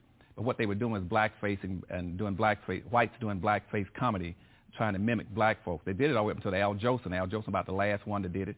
And on stage, then after that, you had Amos and Andy picked it up, and that carried forth all the way up to the present day, where you got white musicians singing black music. And as a matter of fact, back in the 1960s, there was one very popular manager of a guy they call the king of rock and roll, who said, if you can find me a white man that can sing like an Ian, I'll make him a millionaire. And so now what you have is all these white artists are now trying to imitate black folks, still doing the blackface makeup. You can find everything like most of your British singers all try to imitate, from the Bee Gees all the way up to Elton John to Michael Bolton. All of them are imitating black folks. At least in the case of the British, they admit that they are copying the black music style. Yes. As a matter of fact, almost every singer is copying black folk because whites don't have any music. The only true art form in America is black music. And sadly, that's about a $150 billion a year industry, and black folk get less than 1%. But unfortunately, that's part of our fault, because right now down in the city in Texas, right now, they are recruiting black blues singers to come in and to teach white boys how to sing blues. They're going to call Blues Alley. They got a whole street they're building where they're going to have black folk to come in and teach white boys to play black music and sing black, and so they can make money off it. And you got blacks that go out and do it. Thank you. One of the things you've done in Dirty Little Secrets is you seem to have unearthed or decloaked a lot of the personality around the people that we've read about in history, and you've made them real. You've fleshed them out, as it were, and so we have stories behind the history. To a very large degree, we see that in the character of the person we were discussing a few seconds ago, Phyllis Wheatley. Phyllis Wheatley thought that she could matriculate through American society as someone who could travel unimpeded because of her exceptional talent. She was a poet, a writer, a black woman who had received education in Europe and was going before the crowned heads of Europe, who were thrilled with her presence, but something else happened after she got there, didn't it? Yes, she did. As a matter of fact, before she left, she had been received by the President of the United States, George Washington, at that time, and they had all lauded her skills as a poet. And she never wanted to include anything about blackness, about being black, about black issues or black concerns in any of her writings, even though we hold her up in high honor and esteem today. But when she got to England, she ran into the racial realities. First of all, she ran into it because a book she received from one of the heads there, it was bound in black skin, actual black skin. Black human skin. Black human skin, bound, had been used to bind one of her books. And that shocked her to death. And secondly, she went and married a black man. And once she married a black man, she became face-to-face with the realities of being black in America. And after that, she went downhill. They went into poverty and bad health, and she died poor and poverty-stricken. You talk about Frederick Douglass, someone who is known for his intellect, his great writing ability, and his abolitionist stance. However, Frederick Douglass paled in comparison as a leader in the freedom struggle when you talk about a white man like John Brown. Why is that? Well, because John Brown wanted to raid Harper's Ferry to try to free the black slaves in this country. And again, John Brown was white. John Brown was white. Felt he had a duty given to him from God to which he dedicated his wife, his children, and all his resources. Yes, sir. And what he said is that if I can go into Harper's Ferry and take that armory and get enough weapons and free the blacks, he said I can use that use those mountains like a stake and drive it into the heart of racism in America. If I can free enough of those blacks and arm them and send them into those hills, nobody could ever bring them back. I can break the back of racism in America. But what he needed, he said, but for me to do it successfully, I must have a high visible black person who would come with me and call the blacks out. They're not going to come out for me. They come out. I must have a black that they have trust in and confidence in. They must call them out. The two most visible blacks in the United States at that time was Frederick Douglass and Harriet Tubman. And so John Brown met and asked Frederick Douglass. Well, first he asked Harriet Tubman, but Harriet Tubman was sick and she couldn't come. Mm-hmm. And he asked Frederick Douglass. Frederick Douglass met with him for a whole week. They went off and discussed it. And he said, "You got to come with me and call the blacks out." And Frederick Douglass said to him, "So let's be straight on one thing, John Brown." He says, "I'm always ready to fight for black folk." And John Brown says, "Look, I'm a white man, but I'm ready to die for him. Would you ready to do that?" And in that light, Frederick Douglass willed it. And on his deathbed, he confessed that he was scared to death. The reason that he didn't go to the Harper's Ferry raid was because he was scared to lose his life. He was scared to lose his life. So John Brown went on his own and took the armory and held that city at bay for a day and a half. And I think about 52 blacks did escape, but he paid the high penalty. But he said that was his calling from God. And if he had had a black to call those black folk out of slavery, the slavery would have been broken in 1859. One of the other secrets you unearthed that perhaps a lot of folk don't know about America proper and blacks is that there were quite a few black slaveholders and land barons during our enslavement period. Talk about that. Well, just like Phyllis Wheatley, we have a lot of blacks who've always thought that they can be the exceptional black, and that therefore the whites will pull them to their breasts and say, "This is an exceptional black, and he's different from the rest of them, and therefore he can be excluded from racism." And we have them today, right now, on all of our TV shows. We got them in the media. We got them in sports that always feel that somehow they're an exception.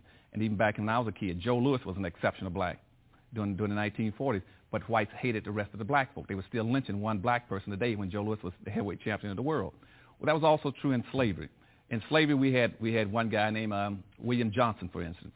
William Johnson had an education. He was a teacher.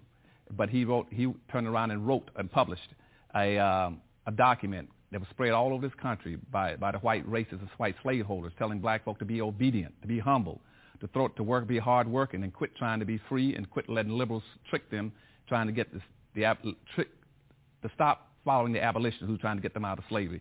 He said the best thing you got going for you is to be a slave to a white man. We had one guy named Robert DeCarlos. He was the first one down in South Carolina. As soon as black folk came out of slavery, he got elected to office. And the first thing he said is, in South Carolina, now that we're the majority and we're free, our first obligation is a time for healing. We got to be nice to whites. We cannot use our power and wealth now as the dominant population in South Carolina and in the Congress to do anything to white folks. We cannot be asking them for reparations. So he posted a bill to make sure that the 40 acres of mule never came off in that state, and that the entire state was much kinder and had a much better feeling about the dominant white society. But within 3 years of that, white society wrote the black codes and re-enslaved all those blacks, including him. You talk about early American history and the events that have shaped the character of myth, lore, and fact as it relates to things as well known as the Salem witch trials and the witch hunts. Mm-hmm. You mentioned in this book, Dirty Little Secrets, that they may have started with an emphasis on black females. Yes, it did. That started pretty much, the Salem witch hunt started about blacks. At that time, you had one black named Tubala. She was in that area, and she was a West Indian black, and she had been teaching 2 or 3 white girls about about black magic and stuff like this, and how to, and the conjure roots and the High John the Conqueror and root dust and stuff like this, and teaching them. And they started acting a little weird and did some things that were not acceptable in the community, and then they went out and told the community that the reason they were doing it was because of her. And so they prosecuted her, and then they got another woman named Black Mary, They got her and prosecuted her. But in the long run, they began to pick up black females all over the country because they thought most of them were practicing black magic. And so the first witches that were prosecuted in the United States were black women. The book is filled with fascinating facts like that. I just want to move quickly through the material because we don't have a lot of time left, and I want to cover some of the categories you deal with. When we talk about politics, you attempt to draw the line of demarcation between what is commonly known in this country as the Uncle Tom syndrome and Samboism. What's the difference? The difference is that people have misunderstood the book by Harriet Beach Stover about Uncle Tom's Cabin. It was not, Uncle Tom was not the culprit in that book. The culprit was Sambo. Uncle Tom in that book, yes, he was a slave. He was extremely righteous and a very religious man, but and he was very respectful of the white leader, the slave owner. But he refused to misuse black folk. He refused to tell where black folk were hiding when they escaped the slavery and went across the river. He refused to make blacks work long hours and accelerate their cotton picking. And as a matter of fact, when blacks would come in the evening in that book, Uncle Tom would take cotton out of his own sack and put it in their sack to make sure they made the weight limit so they wouldn't not be whipped. The character was Sambo. Sambo was that character who picked up meritorious manumission, which says, I would see everything through a white person's eye, and I would treat them the way a white person would treat them. So he volunteered to tell Simon Legree, I'll show you where the coons hide. I'll show you how to treat the niggers. And that's what he did. So he went off every night and he was forced to beat Uncle Tom to finally beat Uncle Tom to death. So in America, we still got black folk in America who are trying to see things through the eyes of Simon Legree, which means trying to protect white property, to save white lives, to invent something that a white person can make more money off of, and to squeal on and inform on his own people. And Sambo is that same kind of character, and it showed up also when John Brown's raid that night. The black guy that was sitting on the porch that night, when he saw John Brown come into Harper's Ferry, he jumped off because he recognized, jumped off the porch because he recognized John Brown and ran down the street, and John Brown killed him. And his name was Hayward Shepherd. And Hayward Shepherd has been immortalized. He's the only black in America where we have a Sambo monument to him, still in Washington, D.C. It's up at Harper's Ferry, Virginia. You go up there any time and see that, and it tells you exactly the kind of personality that the whites want in this country. That's a Sambo monument. And you have a photograph of that monument slab in the book. Yes, I do, because that's the only one left. As a matter of fact, they had it covered up until recent times. When I wrote that first book, Black Labor, White Wealth, there was such a flood of people go up there looking for that monument, they finally had to take the cover off of it. They had pushed it beside the hotel across the street when John Brown was killed and captured. And so they pulled the cover off of it, and now it's out in the open. You raised two very interesting questions regarding the role of the black female and her sexuality in American history. Number one, you asked the question, and I'm not sure whether it was rhetorically or analytically, but one, were females generally taken against their will by white slaveholders? And two, did black women indulge with white men for power and material benefits? And you asked these questions in the context of the liaison between white slave owners and black females with whom they had thousands of children. They were used for breeders. They were used as objects. They were used for their slave labor, but they were also used for sexual favor. And then you say, with these questions, were women, black women in particular, somehow complicit in all of this? What's the emphasis or the basis for raising those questions? Two, I think primarily that they were taken initially against their will, and they were used as sexual objects, and most of them were reduced to being almost a prostitute or a mistress, and because the white male wanted to save the sanctity of the white woman, and he wanted to treat her like precious china, and he put her on a shelf to protect her.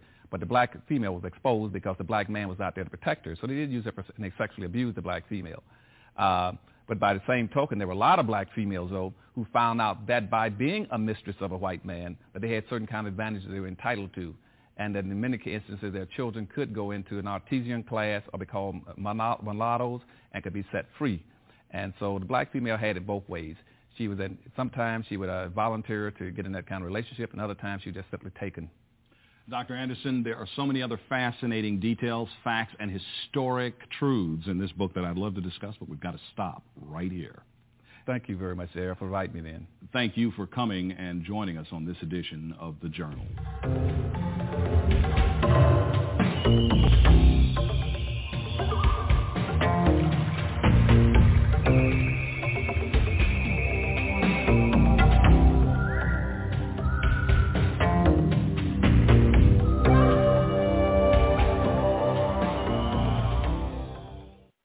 super white wealth and other materials have made him a standby on many television and radio shows, as well as important symposiums and conferences on the issues of economic empowerment for the descendants of Africans in the United States of America and throughout the world.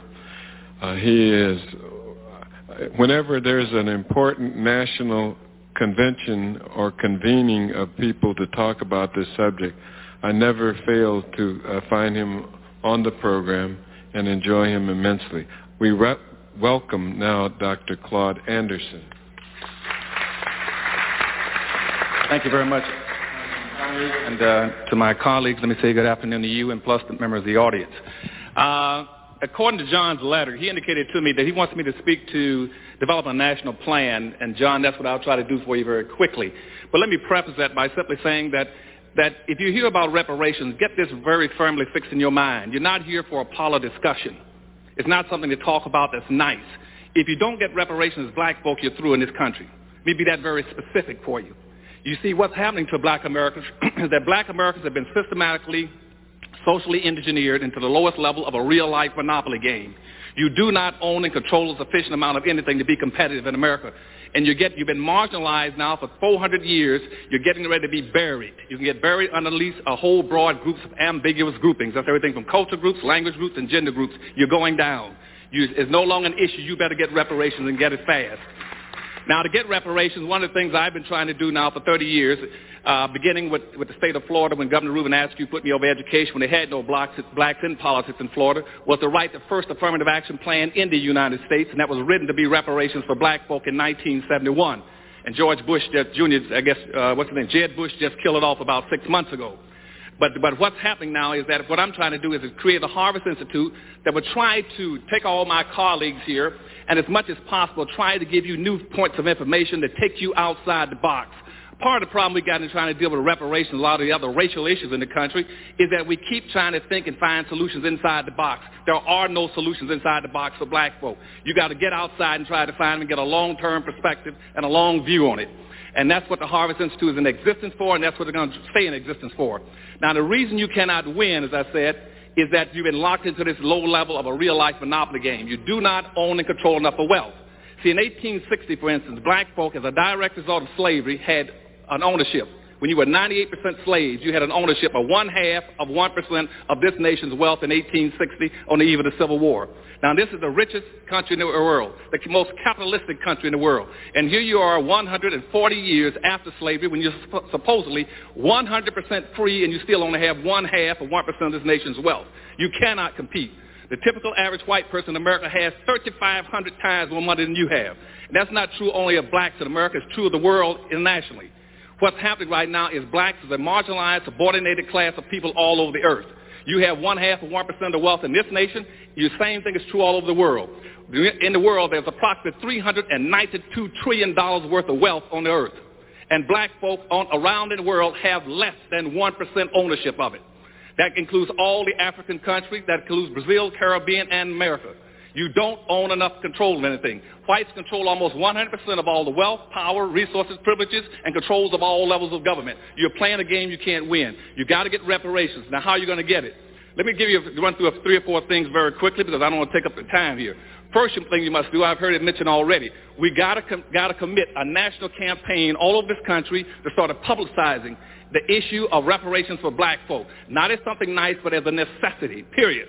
That means every living soul, every organization, every institution in this country must begin to start promoting reparations for black folk all over this country. That's level 1, is a massive, massive promotion of reparations for black folk.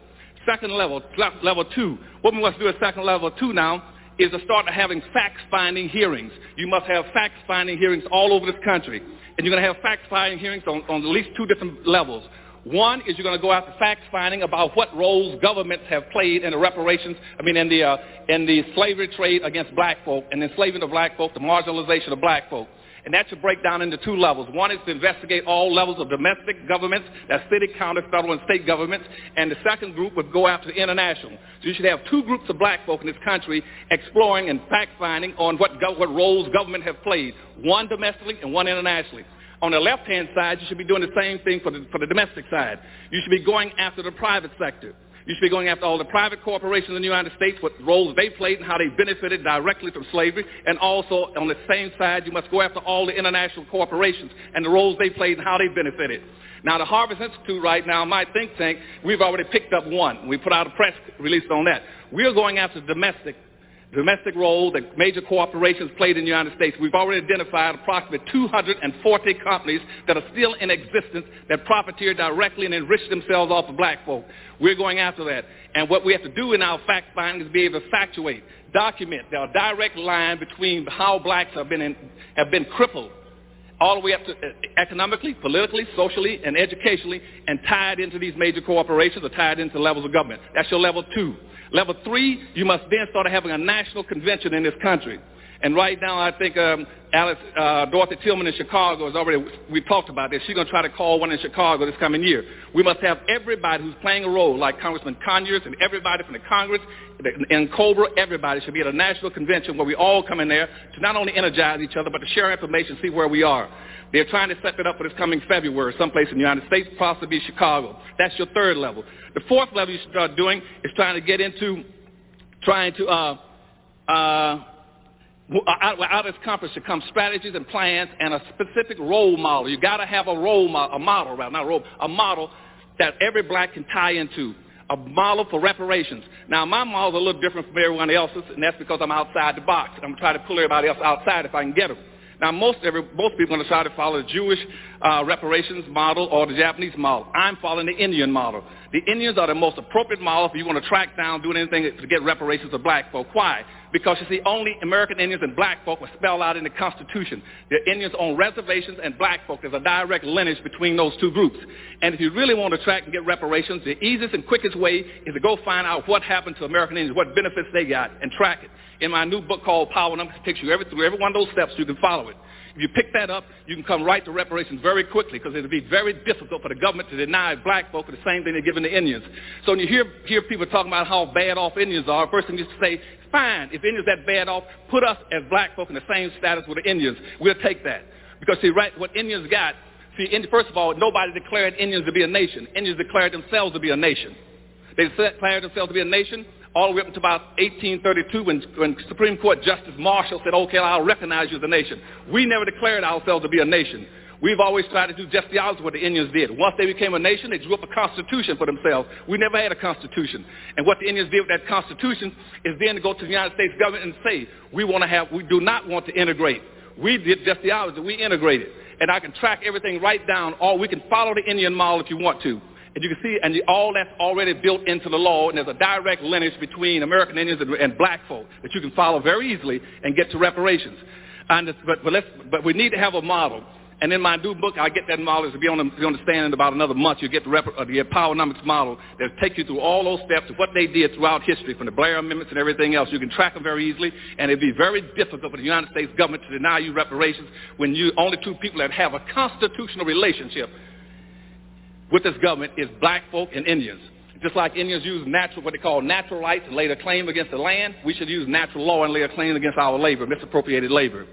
The next level what you must do is move to a legal step. You need to form at the 4th level, get you a legal body right now, whether it's going to be pro bono or paid. And out of our convention, we should be able to raise some funds to set up a mass legal body that will be ready to start serving suits based on those facts that you're going to find at the 2nd level. And we start to find those, and we should have people going after suits.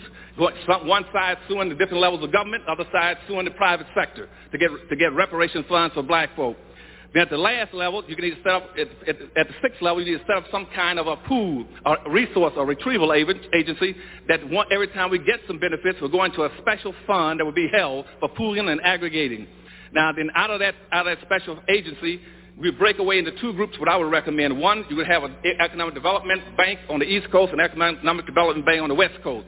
And what those banks would do is take most of the money you get and not give it to black folk as individuals. You put it into a massive bank for black folk and go draw that money to start low interest, get low interest loans or free money to build businesses and industries throughout the United States.